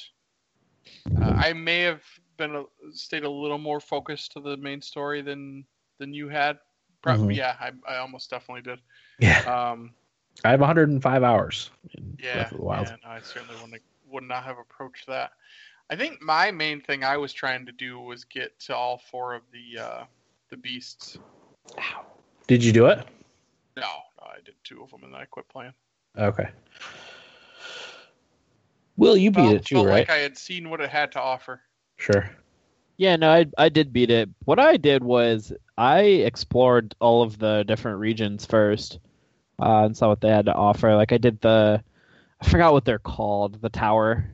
Yeah. can't remember what they were specifically called in the game, but I did that and got like the entire map discovered, and then like I kind of bounced around from region to region that interested me the most, and tried to see like all the main cities so I could fast travel to them. So when I did decide to do the main story, I could just go there, get it done pretty quickly, and get out. That's sort of how I played. I did a lot of shrines. I did a lot of that sort of stuff. Like I went to Hyrule Castle a few times for equipment. Yeah, I would raid Hyrule Castle occasionally. Just see what's there, grab some gear, fight a mini boss maybe, and then peace out because I would be depleted of all my resources. Yeah, like some of the Dragon quests where you would have to get the scales and stuff like that. Like some of that was some of the coolest stuff in the game. Yeah. And that was all off the beaten path, especially the one in the snow region. Yeah, that's hard to get to. Yeah, it was super hard to get to, and like you're battling this huge. It was so cool. But yeah, that's sort of how I played. I did the story last, and like I ran through it. And like you did, I did the backstory, the pictures. Yeah, I did all that. All 12 of them. Yep. I only had to look up one. Which one? I don't remember. I don't remember. It was one. It looked like a lot of different areas where it could have been. Oh, it was one of the ones that didn't stand out like a lot of the others. Yeah, it was probably one of the ones in the woods or whatever. Yeah. Yeah, I know what you're talking about. Because I think that was the same one that I had to look up to. Okay. Anything else? Nope. I think that's it for feedback. Yep. All right, let's do our game giveaway. Game giveaway. We have three entries. We've got, Tate is one. Tate is one. Alex 2. Valerie 3. And I owe Alex Overlord. That was the game Alex chose from last week. So nice. Congrats on that win. That's a good pick. We need Google's famous random number generator. And it's RNG bullshit. 1 to 3. And the winner is Tate. Hey, Is Tate the histologist or whatever? That is Alex. That is Alex, okay. Or no. Yes. It's Alex, right, Dan? Alex, I just read the emails. I can't remember. So you have the options of games 1 through 207. First one up is 81. Remember Me. Oh, I like that game. That's too good of a game for us to give away. Well, it's yours, Dan. I have it. And apparently you have a code for it, too. Oh, hope. I see what you mean. Let's hope you do. I thought you were offering me the game, but that's not actually the case. The Walking you Dead submit feedback, Season Dan? 1. No, not today. I will next week, I promise. Walking Dead Season 1. 2 good games. Good games, yeah. We're having 2 good weeks here. 182, War of the Roses, Kingmaker. Decent. Yeah. Freedom, Bloom, Frisia. Decent. That's actually really highly reviewed on Steam. Oh, yeah. All those games are. It's got like a 95% user Right. score. All the games we pick on? Fairy Bloom Frisia or whatever. It got a came high up on my Steam curator list or recommendations or whatever. I don't know if maybe it heard me talking about it at one point. You know how Facebook on your phone will give you ads based on what you talk about? Mm-hmm. Similar to that. Flat Heroes is game number 4. I've heard the name. Game number 5 is Husk. Husk keeps coming up, doesn't it? Yeah, I think we've gotten that maybe once before. So Tate, your options are Remember Me, which is that an Origin game? Was that EA? No, that's Don't Nod. I think Don't Nod, and was it Ubisoft at the time? Sounds like a Ubisoft game. That's Steam. Remember Me, The Walking Dead Season 1, War of the Roses Kingmaker, Flat Heroes, and Husk. Mm-hmm. Okay. Anything else? No. No. Next week we don't know what we're doing, right? No games coming out that we can cover. We could talk more about everybody's golf possibly if Will plays it too. Okay. Ooh. I wouldn't mind doing a review episode on that All right, let's because plan on that. it's one of those games, you know. Yeah, you know what I'll do? I'll see if I can get a couple people to come over that are not video gamers to play it with me. Couch co-op. I could probably talk my wife into it and our friend that lives down the road. It's a good idea. Yeah, and see, just kind of see how that goes. And Will, you gonna be able to play a little everybody's golf. I'll tell you what, I won't get off Skype tonight until Eric lets me sign into his PlayStation so I can download it. Oh, Will and I got a lot of business to handle. Oh, it's going to take us hours probably. Yeah, absolutely. Okay. So that's potentially what we're doing for next week. So, yeah. That'll do it for episode 319 of the Thumbstick Athletes podcast. I'm your host, Dan. I'm Eric. William. Corey. Thanks for listening, and get out of my basement. 1, 2, 3, 4.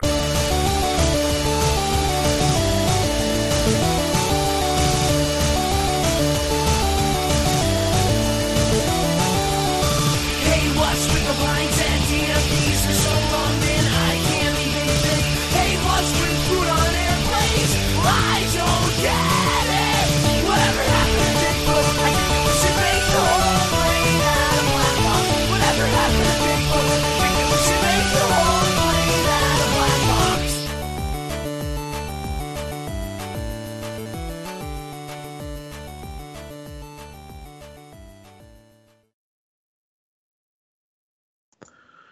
All right. Welcome, everyone, to mine and Corey's season finale Game of Thrones recap. We are going to recap season 7, episode 7, the Dragon and the Wolf, or the Wolf and the Dragon? I think it's the Dragon and the Wolf. Dragon and the Wolf. That sounds better than Wolf and the Dragon. Yeah. Season finale. We don't know how long it's going to be until season starts. Some people estimate October next year. Some people estimate it'll be not until early 2019. Either way, it's too long to wait. But so the episode opens up in King's Landing. It shows the Unsullied lined up outside King's Landing, obviously. Show the of Unsullied. force. Show of force, yeah. And the Unsullied, and then the Dothraki charging up to the walls. Jaime and Bronn have a little conversation about men without cocks. And Jaime kind of comes to the realization that it's all about cock, isn't it? Mm-hmm. Which is a funny realization. Uh-huh. Because Bronn said he wouldn't fight in an army if he had no wiener. Obviously, it's not for gold because soldiers spend their gold on brothels. So who knows? And then it shows Euron's fleet outside King's Landing. And Daenerys, 4 ships bringing the people in.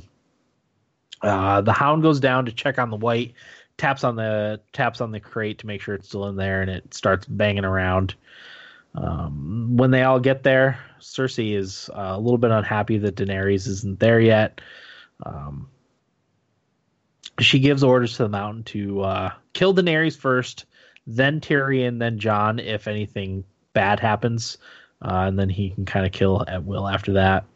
On the way, Jorah, Missandei, and Tyrion talk about the dragon pits and the history of them and how putting dragons were put in there because it was unsafe to have them roaming around. That's an interesting observation by Jorah. Because they didn't have any, I guess, ideas of ownership, right? I don't know. They just kind of did what they wanted. Yes. The Bronn meets him there. Brienne and Pod were already there from earlier. Tyrion and Pod are happy to see each other. Someone asks the Hound what's in the box. One of the Lannister soldiers, and he, in the true Hound fashion, tells him to F off. The Hound and Brienne chat. This was probably my first favorite little moment from the. Well, I don't know. There's a lot of good moments early on in this episode. Brienne apologizes but tells the Hound Arya's alive, he seems happy to hear that, and pleased that she's become kind of a dangerous killer. Because Brienne tells the Hound, it comes up that Brienne's there to protect Arya and Sansa, and the Hound's like, well, why aren't you protecting her now? And Brienne says, because she doesn't need protection. The only one that needs protection is someone who gets in her way. So that was a nice moment. You could tell the Hound was pleased that she was still alive and doing well. In the very subtle way that you can tell the Hound is pleased about anything, Tyrion was also trying to get Bronn to join their side, bringing up an earlier line that he's told Bronn. It was in the first season. Whatever they're paying you, I'll pay double. But Bronn seems to be doing pretty well for himself. But they're glad to see each other. So they leave the White behind and head into the Dragon Pit. In the Dragon Pit, Bronn and Pod leave to have a drink.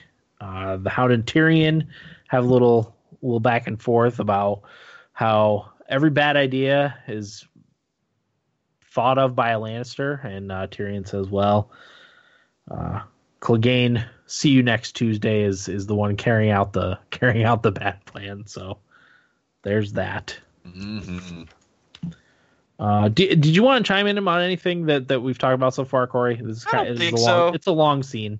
It is a long scene. It was really well done, I thought, overall. Yep. It kind of got to me, though, the amount of glances that was captured on screen just kind of became silly after a while. Like characters that have interacted in the past just glancing at each other, and it just happened over and over and over again. I don't know. I just thought it was kind of silly, but sure. I get it. I'm not upset about it, but it did come off as kind of silly. Sure. Yeah, and then the Cersei party comes out. My wife pointed out that I very much loved Cersei's dress in this part. It's fabulous. Was it not fabulous? Good job, Dan. What? Are you I didn't even notice, to be honest with you. What? How dare you? Is there a power dress? It was a black it was patterned with kind of like a hoopy bottom to it, and then matte black shoulders. It was awesome. Yep, I know what you're talking about. Good stuff. Yeah, a lot of glares back and forth, like you said, Corey. The Hound goes right up to the mountain and says, "Remember me? You know who's coming for you. You've always known." Not really sure what that means, but I think it means the Hound is coming for the mountain. That was what I thought. Okay. That's what jumped into my head. People I was watching with said Arya. And then one of the podcasts I listened to, they said it was the Night King because he's dead. So he was will be immediately conscripted into the Night King's army? I guess. But at the same time, you've always known who's coming for you. That seems like that goes back a long time, even before the Night King, I would think. Good point. I don't know. Yeah, maybe anyway. It's meant to be. Well, he's not on Arya's list, is he? The Mountain? Yeah. I think he is, or was at one point. Yeah. Okay. Yeah, because of her time in Harrenhal, she wanted to kill the Mountain. Yeah, and the Hound knows about Arya's list. She used to recite it every night when they were together. So. Yep, and he gave her the opportunity to smash his head in with a rock. Yeah. Because he was on her list. Yeah, my vote's for Arya, but who knows? No, I still say it's the actual Hound is coming for him as payback for what he did to him as a child.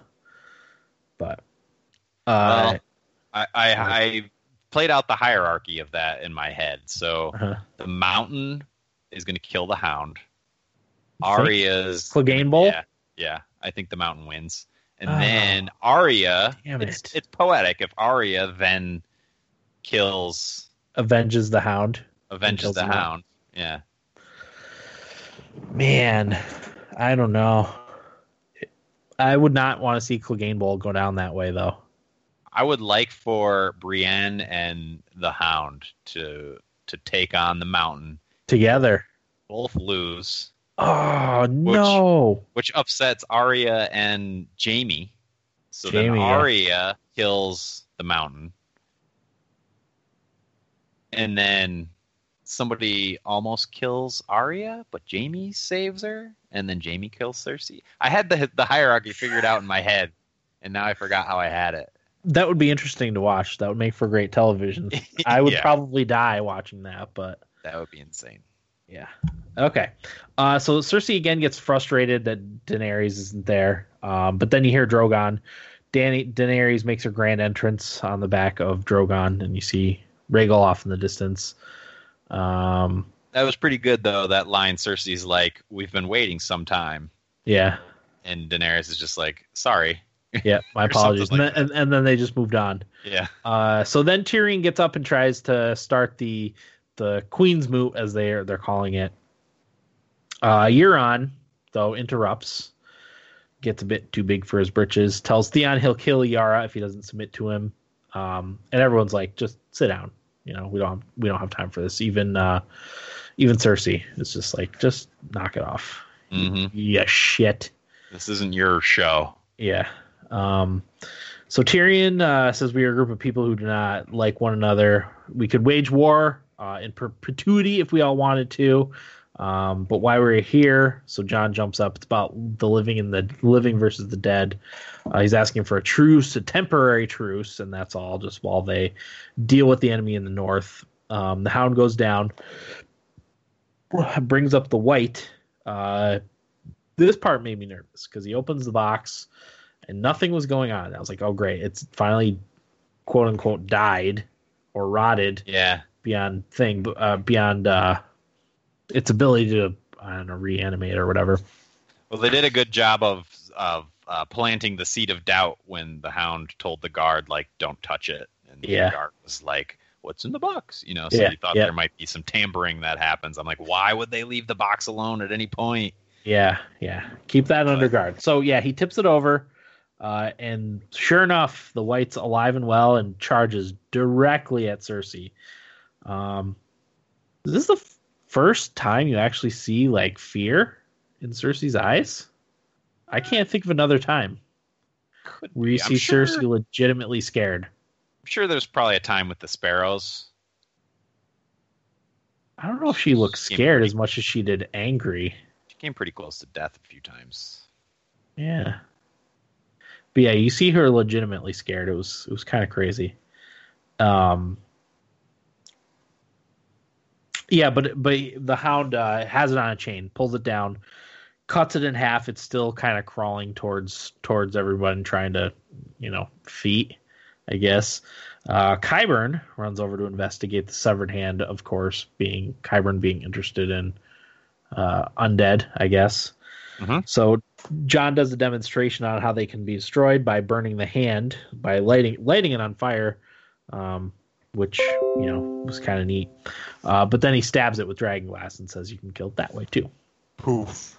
Yep, stabs it dead, and it drops and doesn't move again. So Jon says there's only one war that matters.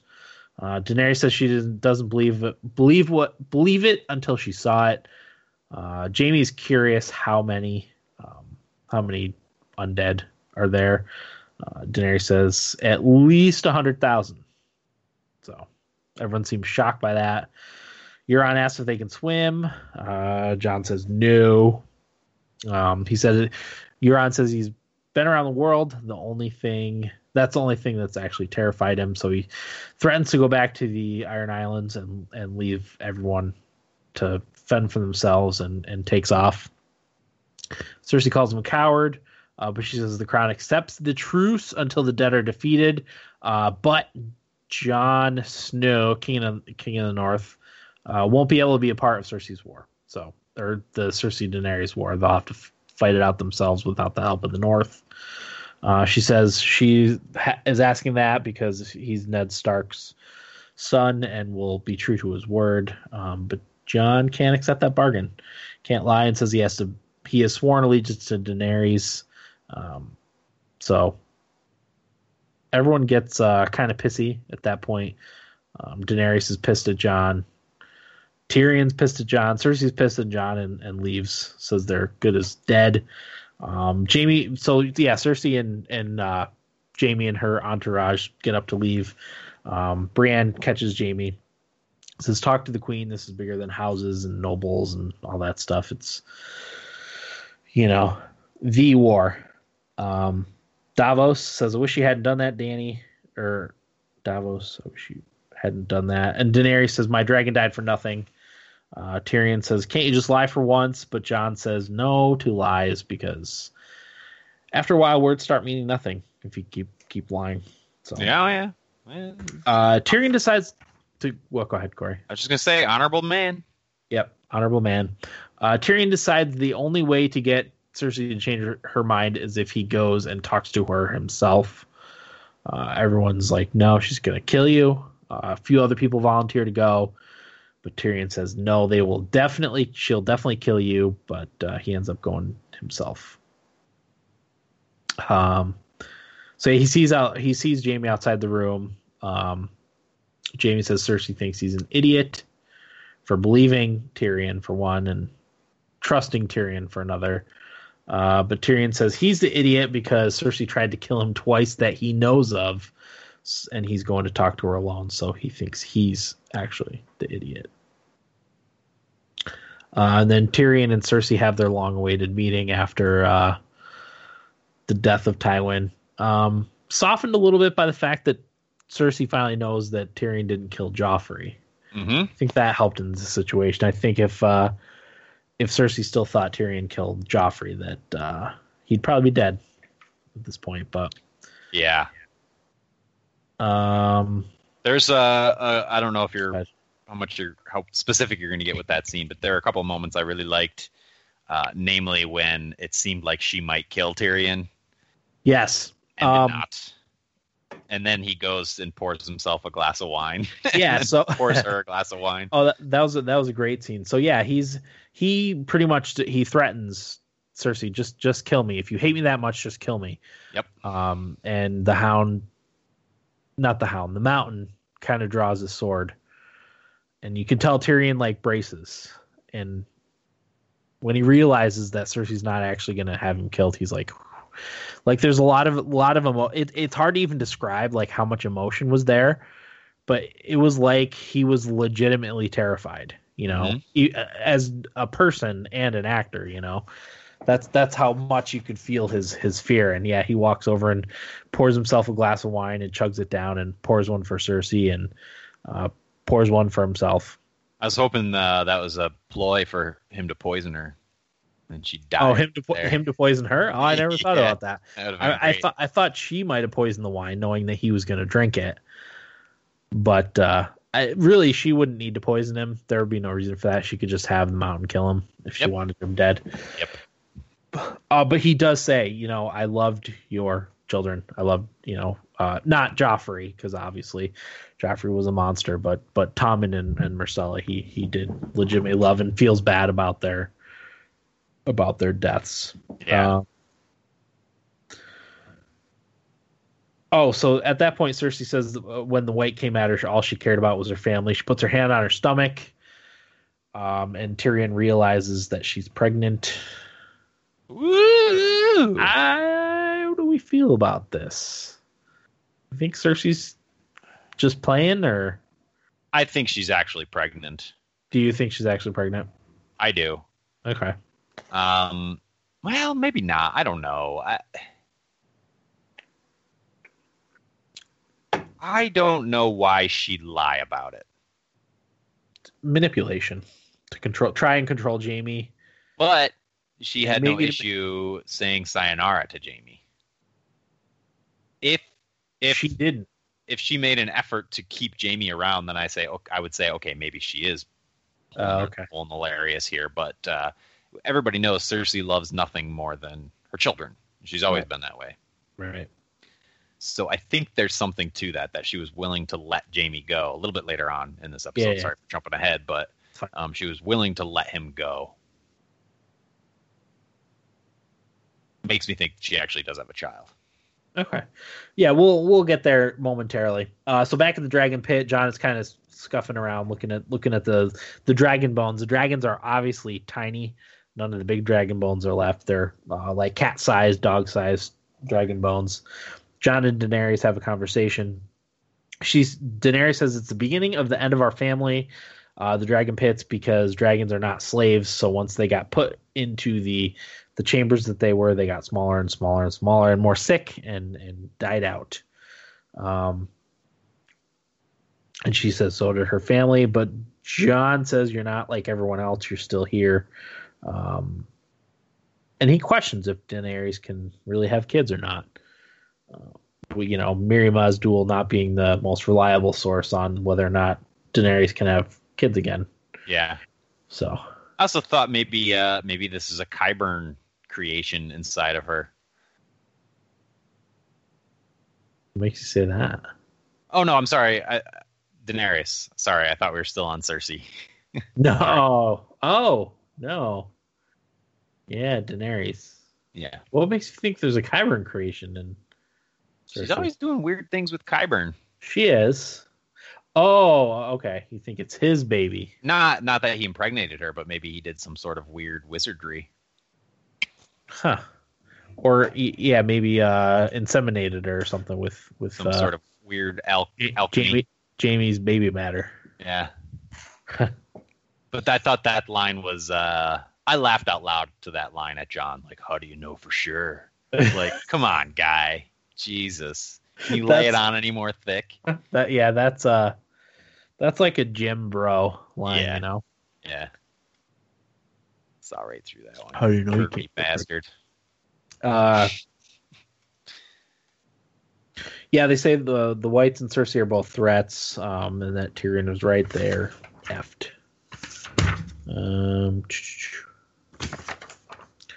Notes. Where was I? Okie dokie. Here. Oh, this is the same page. That's why I was confused. Okay, so Tyrion comes back with Cersei and crew behind him. Cersei says, "We will fight alongside you in the Great War, and then when it's over, you'll remember that I helped." And that's all. Yeah. So on to Winterfell. Sansa and Littlefinger are together. There's a letter about Jon bending the knee to Daenerys. Littlefinger says she's quite beautiful, and a political alliance here makes sense. But that Jon can be unnamed as King of the North. But Arya would not go along with it. Would kill anyone that betrayed her family. Sansa says, "Do you know what Arya is?" Littlefinger doesn't seem to know that well. He has heard of the Faceless Men, but doesn't really know what they're capable of, I guess. Yeah. He says he plays a game. He assumes the worst. Worst possible consequences for everyone's actions, or reasons for everyone's actions. How well does their reason explain what they say and do? Sansa says she could want me dead. The letter is proof of betrayals, and then she'll want to be the Lady of Winterfell. So, back at Dragonstone, what do you think of that scene, Corey? Any thoughts? No, I thought Peter Baelish. I was talking to somebody else about it. He's sort of become a caricature of himself in these last few episodes. He's just too slimy, too over the top, too obvious. You know? Yeah, it's not subtle at all. I mean, yeah. Well, I was gonna say one of my favorite things about him in the earlier seasons was you never knew what his reasons were for doing things. Yeah, and you're right, now it's a little too obvious what he's trying to do. Yeah, and somebody brought up the same point you brought up. Like, he's just out of options at this point. He painted himself into a corner. I don't know. I didn't see it enough. I really didn't. But we'll finish the story arc before we talk more about it. Yeah.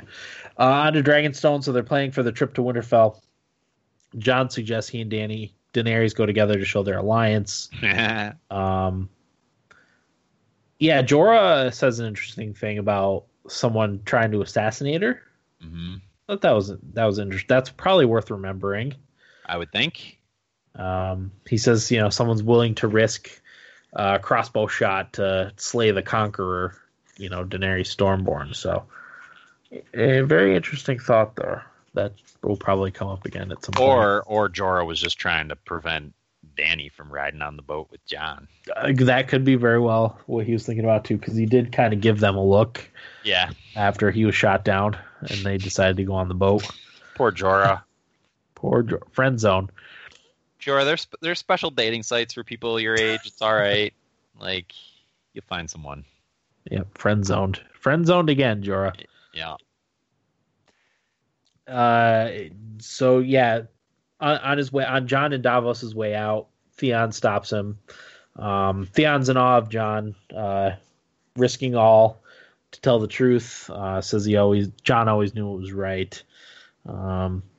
Theon says he has had an impossible choice: Stark or Greyjoy.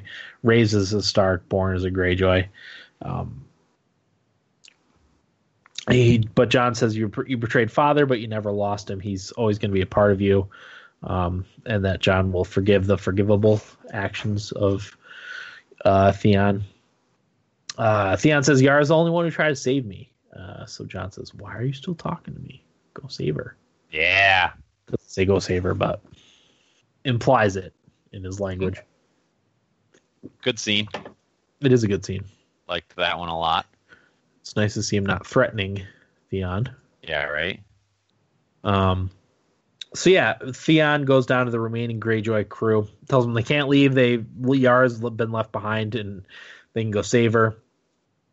And then Theon and the captain of the Greyjoy fleet at that point start a fist fight. Theon's getting his butt kicked, but then when he tries to knee Theon in the balls, it doesn't exactly work out for him. No. Because Theon has no balls, so that's where he takes the upper hand. And I don't know, does he end up killing the guy? It's hard to tell. Seemed like he died. Seems like he died from getting bludgeoned in the face. Yeah, this was another scene I thought was silly. Probably actually the only part I kind of disliked. I liked the fight, but the fact that the guy kneed him in the balls and then like all of a sudden he was rejuvenated and beat the crap out of the guy. Like, come on. Right. You know? It's just silly. Somebody tweeted like, oh, Theon's magic power was not having testicles. And that's how it felt. It was just dumb like that. Sure. Yeah, it felt like he was kind of getting the reek out of him at that point. So hopefully he's freed of reek now and can be effective for once. Yeah, that would be nice. Yeah. So yeah. Back at Winterfell. Okay, so Sansa's in the Great Hall, I guess. Says, have my sister brought in. Arya comes in to face Sansa and Bran. She's surrounded by Knights of the Vale on one side and Stark soldiers on the other. She says, it's not what I want, but it's what honor demands. Betrayal, murder, and treason are the charges. How do you answer these charges? And then she turns to Lord Baelish. Good stuff. Good stuff. I was very surprised at all. I liked it. I did too. I think we kind of saw it coming. Like maybe they were playing Littlefinger all along. I think we talked about that quite a bit. But it was a fun scene to watch, and I guess that's all I could ask for at this point. You know. It was a good scene to watch. I don't think that they were playing Littlefinger all along. I think where Sansa realized Littlefinger was playing them was when she was playing the game with Littlefinger, and I think she knew that Arya would have no interest in being the Lady of Winterfell, and I think that's when she realized that Arya is actually not going to try to kill me for that. She's maybe just trying to keep me in line here. I think they were legitimately feuding a little bit. Yeah, I think. Yeah, I'm not sure exactly at what point either, but I think there was a deleted scene, right, with Bran explaining to them. Yeah, I actually didn't watch that. I should have, but I didn't watch it before. And that makes sense. Hear about it anyway. And that makes sense because Bran was part of the whole reveal, and he said some things to indicate that he did go and have a look at some stuff, you know. Yep. So they did use him. Which I said they should have done from the start, you know. Yep. But yeah, it was. I guess my biggest complaint is the entire Littlefinger story arc of this season. I thought was a major letdown. You know, the master manipulator. Just just anemic in this season. Had nothing. Literally, he made no progress. And it's such a major turnaround from where he was in the last 6 seasons, you know? And I there's feel really like even in season 6 though, he didn't. I don't remember him doing all that much, other than getting the Knights of the Vale to come to the aid of. Yeah, and that was another part of it too. Like that was really important, and he crafted that whole thing, you know? Yeah. And they just slit his throat. I mean, I get it. Like he did some bad things and betrayed the wrong people and stuff like that. But I don't know.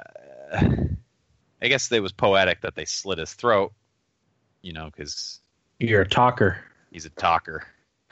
But He is a talker. and again, the scene was fun to watch. But I'm really. It seemed like the arc of Littlefinger was Act 1 and Act 3 with no Act 2. You know, Yeah. like brilliant, brilliant, brilliant. Oh, dumb, stupid. Got outsmarted by the most gullible family in Westeros. Yeah. I mean, Sansa even says, "I'm a slow learner." Yeah. So I don't know. I was a little disappointed. But Yeah. Just to recap the scene. So Littlefinger says, "Sons, I'm confused." So they repeat the charges: murdered Lysa, conspired to kill Jon Arryn, sent a letter saying the Lannisters did it. Got Lysa to send one. Started the Stark and Lannister feud, which led to Ned's death. And Bran chips in here, says you held a knife to Ned's throat. The knife belonged to you, not Tyrion. Littlefinger says he protected Sansa. But Sansa, again, like I said, played the little game, assumed the worst, except with Littlefinger's actions. And what he likes to do is turn families against families. Littlefinger says he deserves the right to defend himself. He loved Kat, but Sansa says you betrayed her. He loves Sansa. Sansa said you betrayed me. Sansa thanks him for all his lessons. And then Arya slits his throat, and he's still trying to talk even with his throat slit. yes, he is. You think he's trying to say I love you, but we're not really sure about what exactly he's trying to say. Beautiful. Yeah. Like you said, fun scene to watch. But yeah, I agree. The Littlefinger arc was very disappointing this season. Mm-hmm. But I like to give them the benefit of the doubt, and I like to think it's just Littlefinger painted himself into a corner that he just couldn't get out of. He had no other options other than to try and turn the Stark girls against each other. I mean, I feel like he could have done nothing though here, you know. Just kind of went along for the ride for a little bit rather than trying to force his way into something that could potentially get him killed. He was reactive. He wasn't proactive, Yeah. right? I don't know. I feel like a conversation would have satiated it. Like him trying something with a different family somewhere else and then being like, you know, like, I don't know, or if he's reaching out to certain houses and stuff and they're like, oh, they're dead. Oh, they're dead too. And then him coming to the realization that the Starks are his only option right now. And like for him to get that sense that he was slipping there too and like trying to regain power or something. I just feel like there's a few conversations that could have been had that would have made it look like he painted himself into a corner. Right. Yeah. Sure. All right. King's Landing. So it shows Jaime preparing the troops to head north. Cersei's like, "What are you doing? You're the stupidest Lannister." What? Why insult Jaime? So she reveals that it was all a lie. Jaime says, "I made a promise. Our child will never be born if I don't go north and help fight." Cersei says, "Let the monsters kill each other." Jaime's like, "Well, the winner's going to come back and kill us all, whether it's the White Walkers who win and come and kill us all, or it's the Northerners who we betrayed. If they win, they'll come and kill us all." At this point, Cersei wonders what happened to the third dragon. Obviously, it wasn't said at the Queen's Moot what happened to the third dragon, what happened to Viserion. So she thinks they're vulnerable. She says, "We have the Iron Bank on our side. The Golden Company has 20,000 men on their way." She reveals that she plotted with Euron for him to leave during that. and he's going to ferry the Gold Company back over to Westeros to carry out their orders. So Jaime's going to leave anyway, and she has the mountain. The mountain is menacing Jaime, I guess. Cersei says, "People don't walk out on me," and Jaime wants to go anyway. So they have a little standoff. I really thought Jaime was going to get killed here. I don't know about how you felt about it, Corey. Yeah, I did. That Stop! What are you doing? Go. Gimli's having a party. God. That ranks up there as one of the most intense moments for me in Game of Thrones. Yeah. Because everything indicated that this was it, and then she nods, and then calls her bluff and walks away. Yeah, I was surprised. Maybe did the mountain hold back there? I thought the nod was kill him. Yeah, I did too. What I thought. I'm like, oh my god! And he then drew his just sword walked past him. So maybe the mountain just wasn't going to kill Jaime anyway. I don't know. I think Cersei would have reacted differently if the mountain refused to. Yeah, like, what are you doing? Kill him. Yeah, something. Okay.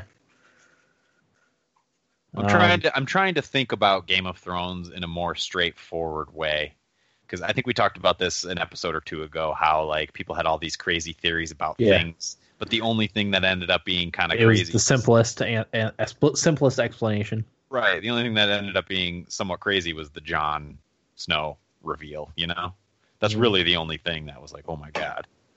Yeah. So yeah, when Jaime realizes the mountain's not going to kill him, I thought Jaime was dead here. It made me shit myself a little bit. He says, "I don't believe you." And then off he goes. Then it shows him riding off into the snow, and snow starts falling in the area outside of King's Landing, which was a beautiful sequence. I thought it was a very beautiful sequence. Do you think Jaime doesn't believe Cersei about the pregnancy? I think he does. I think he's. What doesn't he believe her about then? Because that's what I thought. He knows that they need to win. If any of those people are to survive, they need to win this war with the undead. And I think Jaime knows that, and he's like, "This is the best chance I have to save Cersei and my child, and I'm going to go do it." So I think he's on his way to Winterfell to join the fray. So he doesn't believe Cersei that betraying everyone is their best option? Right. Okay. I catch you. I think he's terrified. He sees the threat and knows that it needs to be dealt with if anybody's going to survive. Sure. Okay. Yeah, I prefer that than him not believing Cersei about being pregnant. That makes more sense. Okay, on to Winterfell. Sam and Gilly arrive at Winterfell. Sam and Bran have a little chat. Two perfect characters to come together. Yeah, it was kind of fun to watch them together, for sure. It was very, very, very fun. A couple of weirdos. So Bran's like, "Why'd you come to Winterfell?" Sam came to help Jon. Jon and Daenerys are on their way, and Sam's like, "Did you see that in one of your visions?" And Bran holds up the scroll. He's like, "No." Yeah. Raven. Yeah. But then Bran says Jon needs to know the truth about what he is. So he goes into the whole that Jon is not the bastard son of Ned Stark. He is the bastard son of Rhaegar Targaryen and Lyanna Stark. So Bran says he's actually a Sand. Sam is like, "No, he's not a Sand. He annulled Rhaegar's marriage." Sam transcribed the notes from Maester's private diary, I guess, that he had annulled Rhaegar's marriage to Elia Martell and remarried him to Lyanna Stark. So Bran's like, "Oh," so he goes to the wedding, and it shows the wedding between Lyanna Stark and Rhaegar Targaryen. Robert's Rebellion was built on a lie. Rhaegar actually did love Lyanna, and Lyanna loved Rhaegar.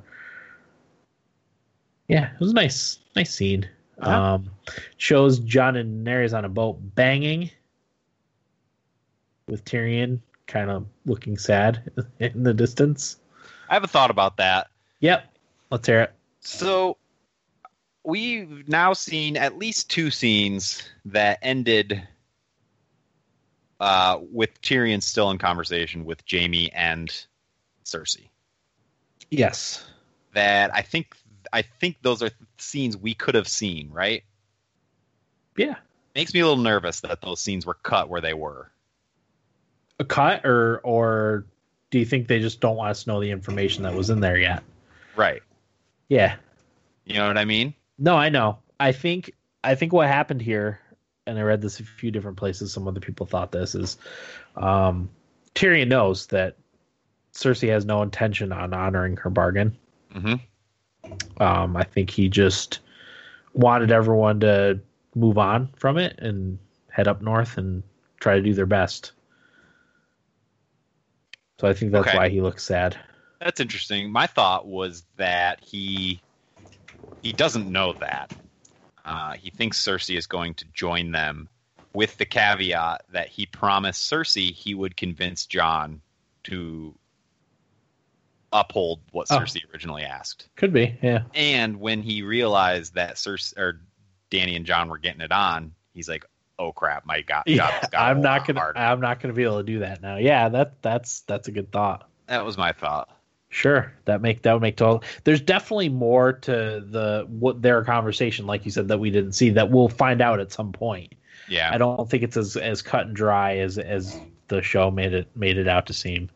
One of the other podcasts I was listening to was saying, like, everybody knew everything that was going to happen this season with all the leaks and everything, Yeah, which really sucks, first of all, but apparently there's a couple more, like, huge things that people already know about that are floating around.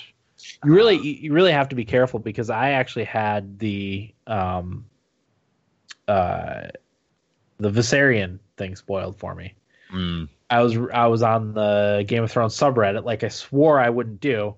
I would read a theory occasionally, and it was a theory about the death of one of the dragons. So I clicked on it, and it said exactly what happened in episode 6, which I would have just read as a theory, but people underneath it posted said don't post known spoilers as your own theories. So I was like, oh great, well that's ruined for me now. Yeah.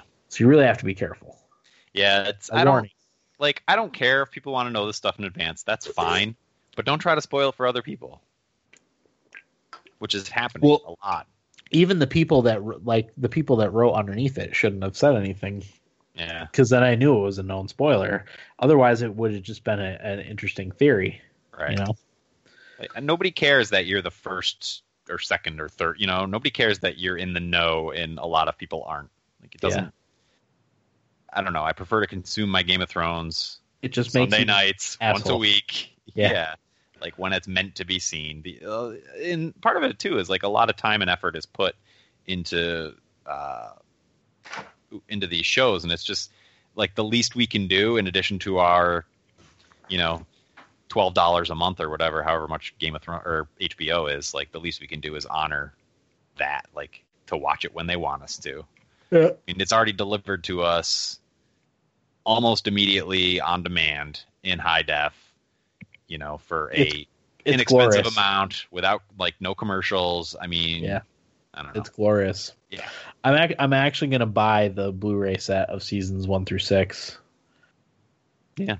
Why not? It's worth it, because me and my wife watch it so much that I won't want to pay HBO now just to watch Game of Thrones repeatedly. I'll just buy the Blu-rays. But that's giving them $140 or whatever, Mm-hmm. But anyway, back to the you find out Jon's name is actually Aegon Targaryen. Now people had thought it might have been Jaehaerys Targaryen, but it's actually Aegon Targaryen. Yeah, Jon and Daenerys banging. What did you think about that, Corey? We've been wanting to see that for a while. I questioned whether there was any romantic spark at all.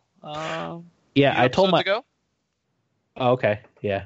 when we were talking, Yeah. And you told me I was wrong, and you were right. But I don't think they have as much chemistry as they should. That's exactly what my wife said, and she didn't realize that until watching their love scene. I think they were just two horny teenagers that were hot and wanted to bang, you know? I mean, I don't blame either of them. Sure. Not at all. But I think that's what was happening there. Yeah, I guess, if I was a king and there was a queen and we were young and hot, Yeah. single, Just get your nut. yeah, Both of you get your nut. do your thing. You're old That- enough to yeah. make these decisions now. Yep. So that's what I think happened. You think John's making her pregnant? No, actually I don't. I think she's first to go next season. I really do. I told my wife I think she's going to sacrifice. Once she finds out that John's actually the legitimate heir to the Iron Throne, I think she sacrifices herself to save him. Yeah, it's going to be something like that. And I think John and Sansa get married. Political. Oh, there you go, Dan. I didn't even think of that. I said that at the beginning of this season. Yeah, I didn't even think of that. Yeah. Unite the North and the Iron Throne. Are they going to bang in the series, you think? I don't know if they will. I'd like to see that, yes, but I don't know if they will. Anywho, back to Winterfell. So Sansa and Arya are having a conversation. They're on the battlements where there had been a few Stark conversations before. Sansa asks, or is it Arya asks if you're okay. Sansa says Arya is the strongest person that she knows, even though she's very strange and annoying. In winter, we must protect ourselves, look after one another. The lone wolf dies and the pack survives. They both miss Ned. Then it shows Bran in the Godswood warging, but it doesn't say specifically what he's doing. I assumed he was monitoring Eastwatch for the showing of the Night's King, but you don't really know. You see Tormund and Beric overlooking the forest outside, just north of the wall. And then here comes the dead, the army of the dead. Out of nowhere comes Viserion, flying fast, like supersonic. You know, he looked like a jet plane more than a dragon in this. Dragon on this part. steroids. Yeah, I wonder. I mean, probably part of it has to do with his mount. The guy, the Night King doesn't have to worry about freezing to death while he's flying around on him. Yeah. So that's a good thing. But yeah, he starts firing at the wall, brings it down. No Big hole in problem. the wall. Yep, the dead start walking through. We assume Tormund and Beric Dondarrion survive, but we don't know for sure. I'm pretty sure they got to the western part of the wall that didn't come down. Tormund's, Not- yeah. Not really sure. Tormund's not going to die because a wall fell on him. He's going to die in battle. That's what I think too. Same with Beric. Yeah. He's been brought back to life enough. I know. Thoros is no longer with us, but yeah, I didn't think he'd go falling on the wall. So, yep, it shows the dead invading the north for the last scene of the episode. What's the logistics of this? So can the Night King just fly around on the dragon and just wake up all the dead people all over Westeros? Oh, I don't know. I never thought about that. Like people put in their graves, and Yeah. there's a lot of recent people put in their graves because of all the wars. So it's still skeletons that could come out of the ground and fight. Yeah. I never even thought about that. That's kind of scary. I mean, he could just fly to King's Landing and light the whole place on fire, and there's an army in King's Landing for him, Yeah. I never thought about that. I wonder if that's going to happen. Like, that dragon has to die quick. Yeah. Agreed. But it's going to make waiting all that much more painful. Yeah. I overall though, like, I wasn't crazy about this season. I think it ended up okay overall. Yeah. Yep. I think what it did well though is it just, it kind of expedited things, but I think we're in a good place, that there's plenty of time to take their time in this last season. Uh-huh. If you think about it, like, most of the loose ends are tied up. Yeah. There's really not much. Like, It's just the final conflicts between who's going to win the Iron Throne and who's going Right. to win the war between the living and the dead. so they have, what did they say, six episodes. 6 episodes that are feature length, so you're looking at probably at least an hour and a half each. Yeah. I think that's a good amount of time to tell the end of the story. Sure. I really do. Yeah. And I wonder how much of it, like they said at the start of the season, it's like, okay, we're only going to do 2 more seasons of this. Let's make this season the kind of weirdly paced, like crazy, maybe too fast, missing some things season, and then we'll just make that last season really awesome. Yeah. Here's hoping. And here's hoping it doesn't take too goddamn long, because I'm impatient. They just want to be over it. I think they're ready to be done. Yeah, I even think like the actors and stuff want to move on to other projects and stuff. So and they all it's could. a lot. Like, there's so much talent on the show that they should want to do that. Yep. So, yeah, I mean, ultimately, I did enjoy the season finale, especially the early, like the dragon pit scenes between the conversation, dialogue. That's what ultimately, like, the reason why I fell in love with the show.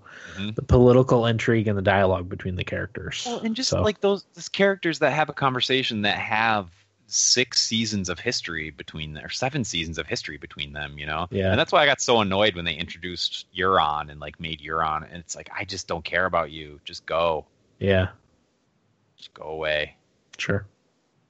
I think Euron was more for the book people, the book readers. He's a much more important character in the books than he is in the show. Yeah, and that's fine. But speaking of that, while we're on the subject, I wonder, like, Cersei knew they were bringing the White. She had to have. I would think so. She's got a good spy network of spies. Well, the plot was in place.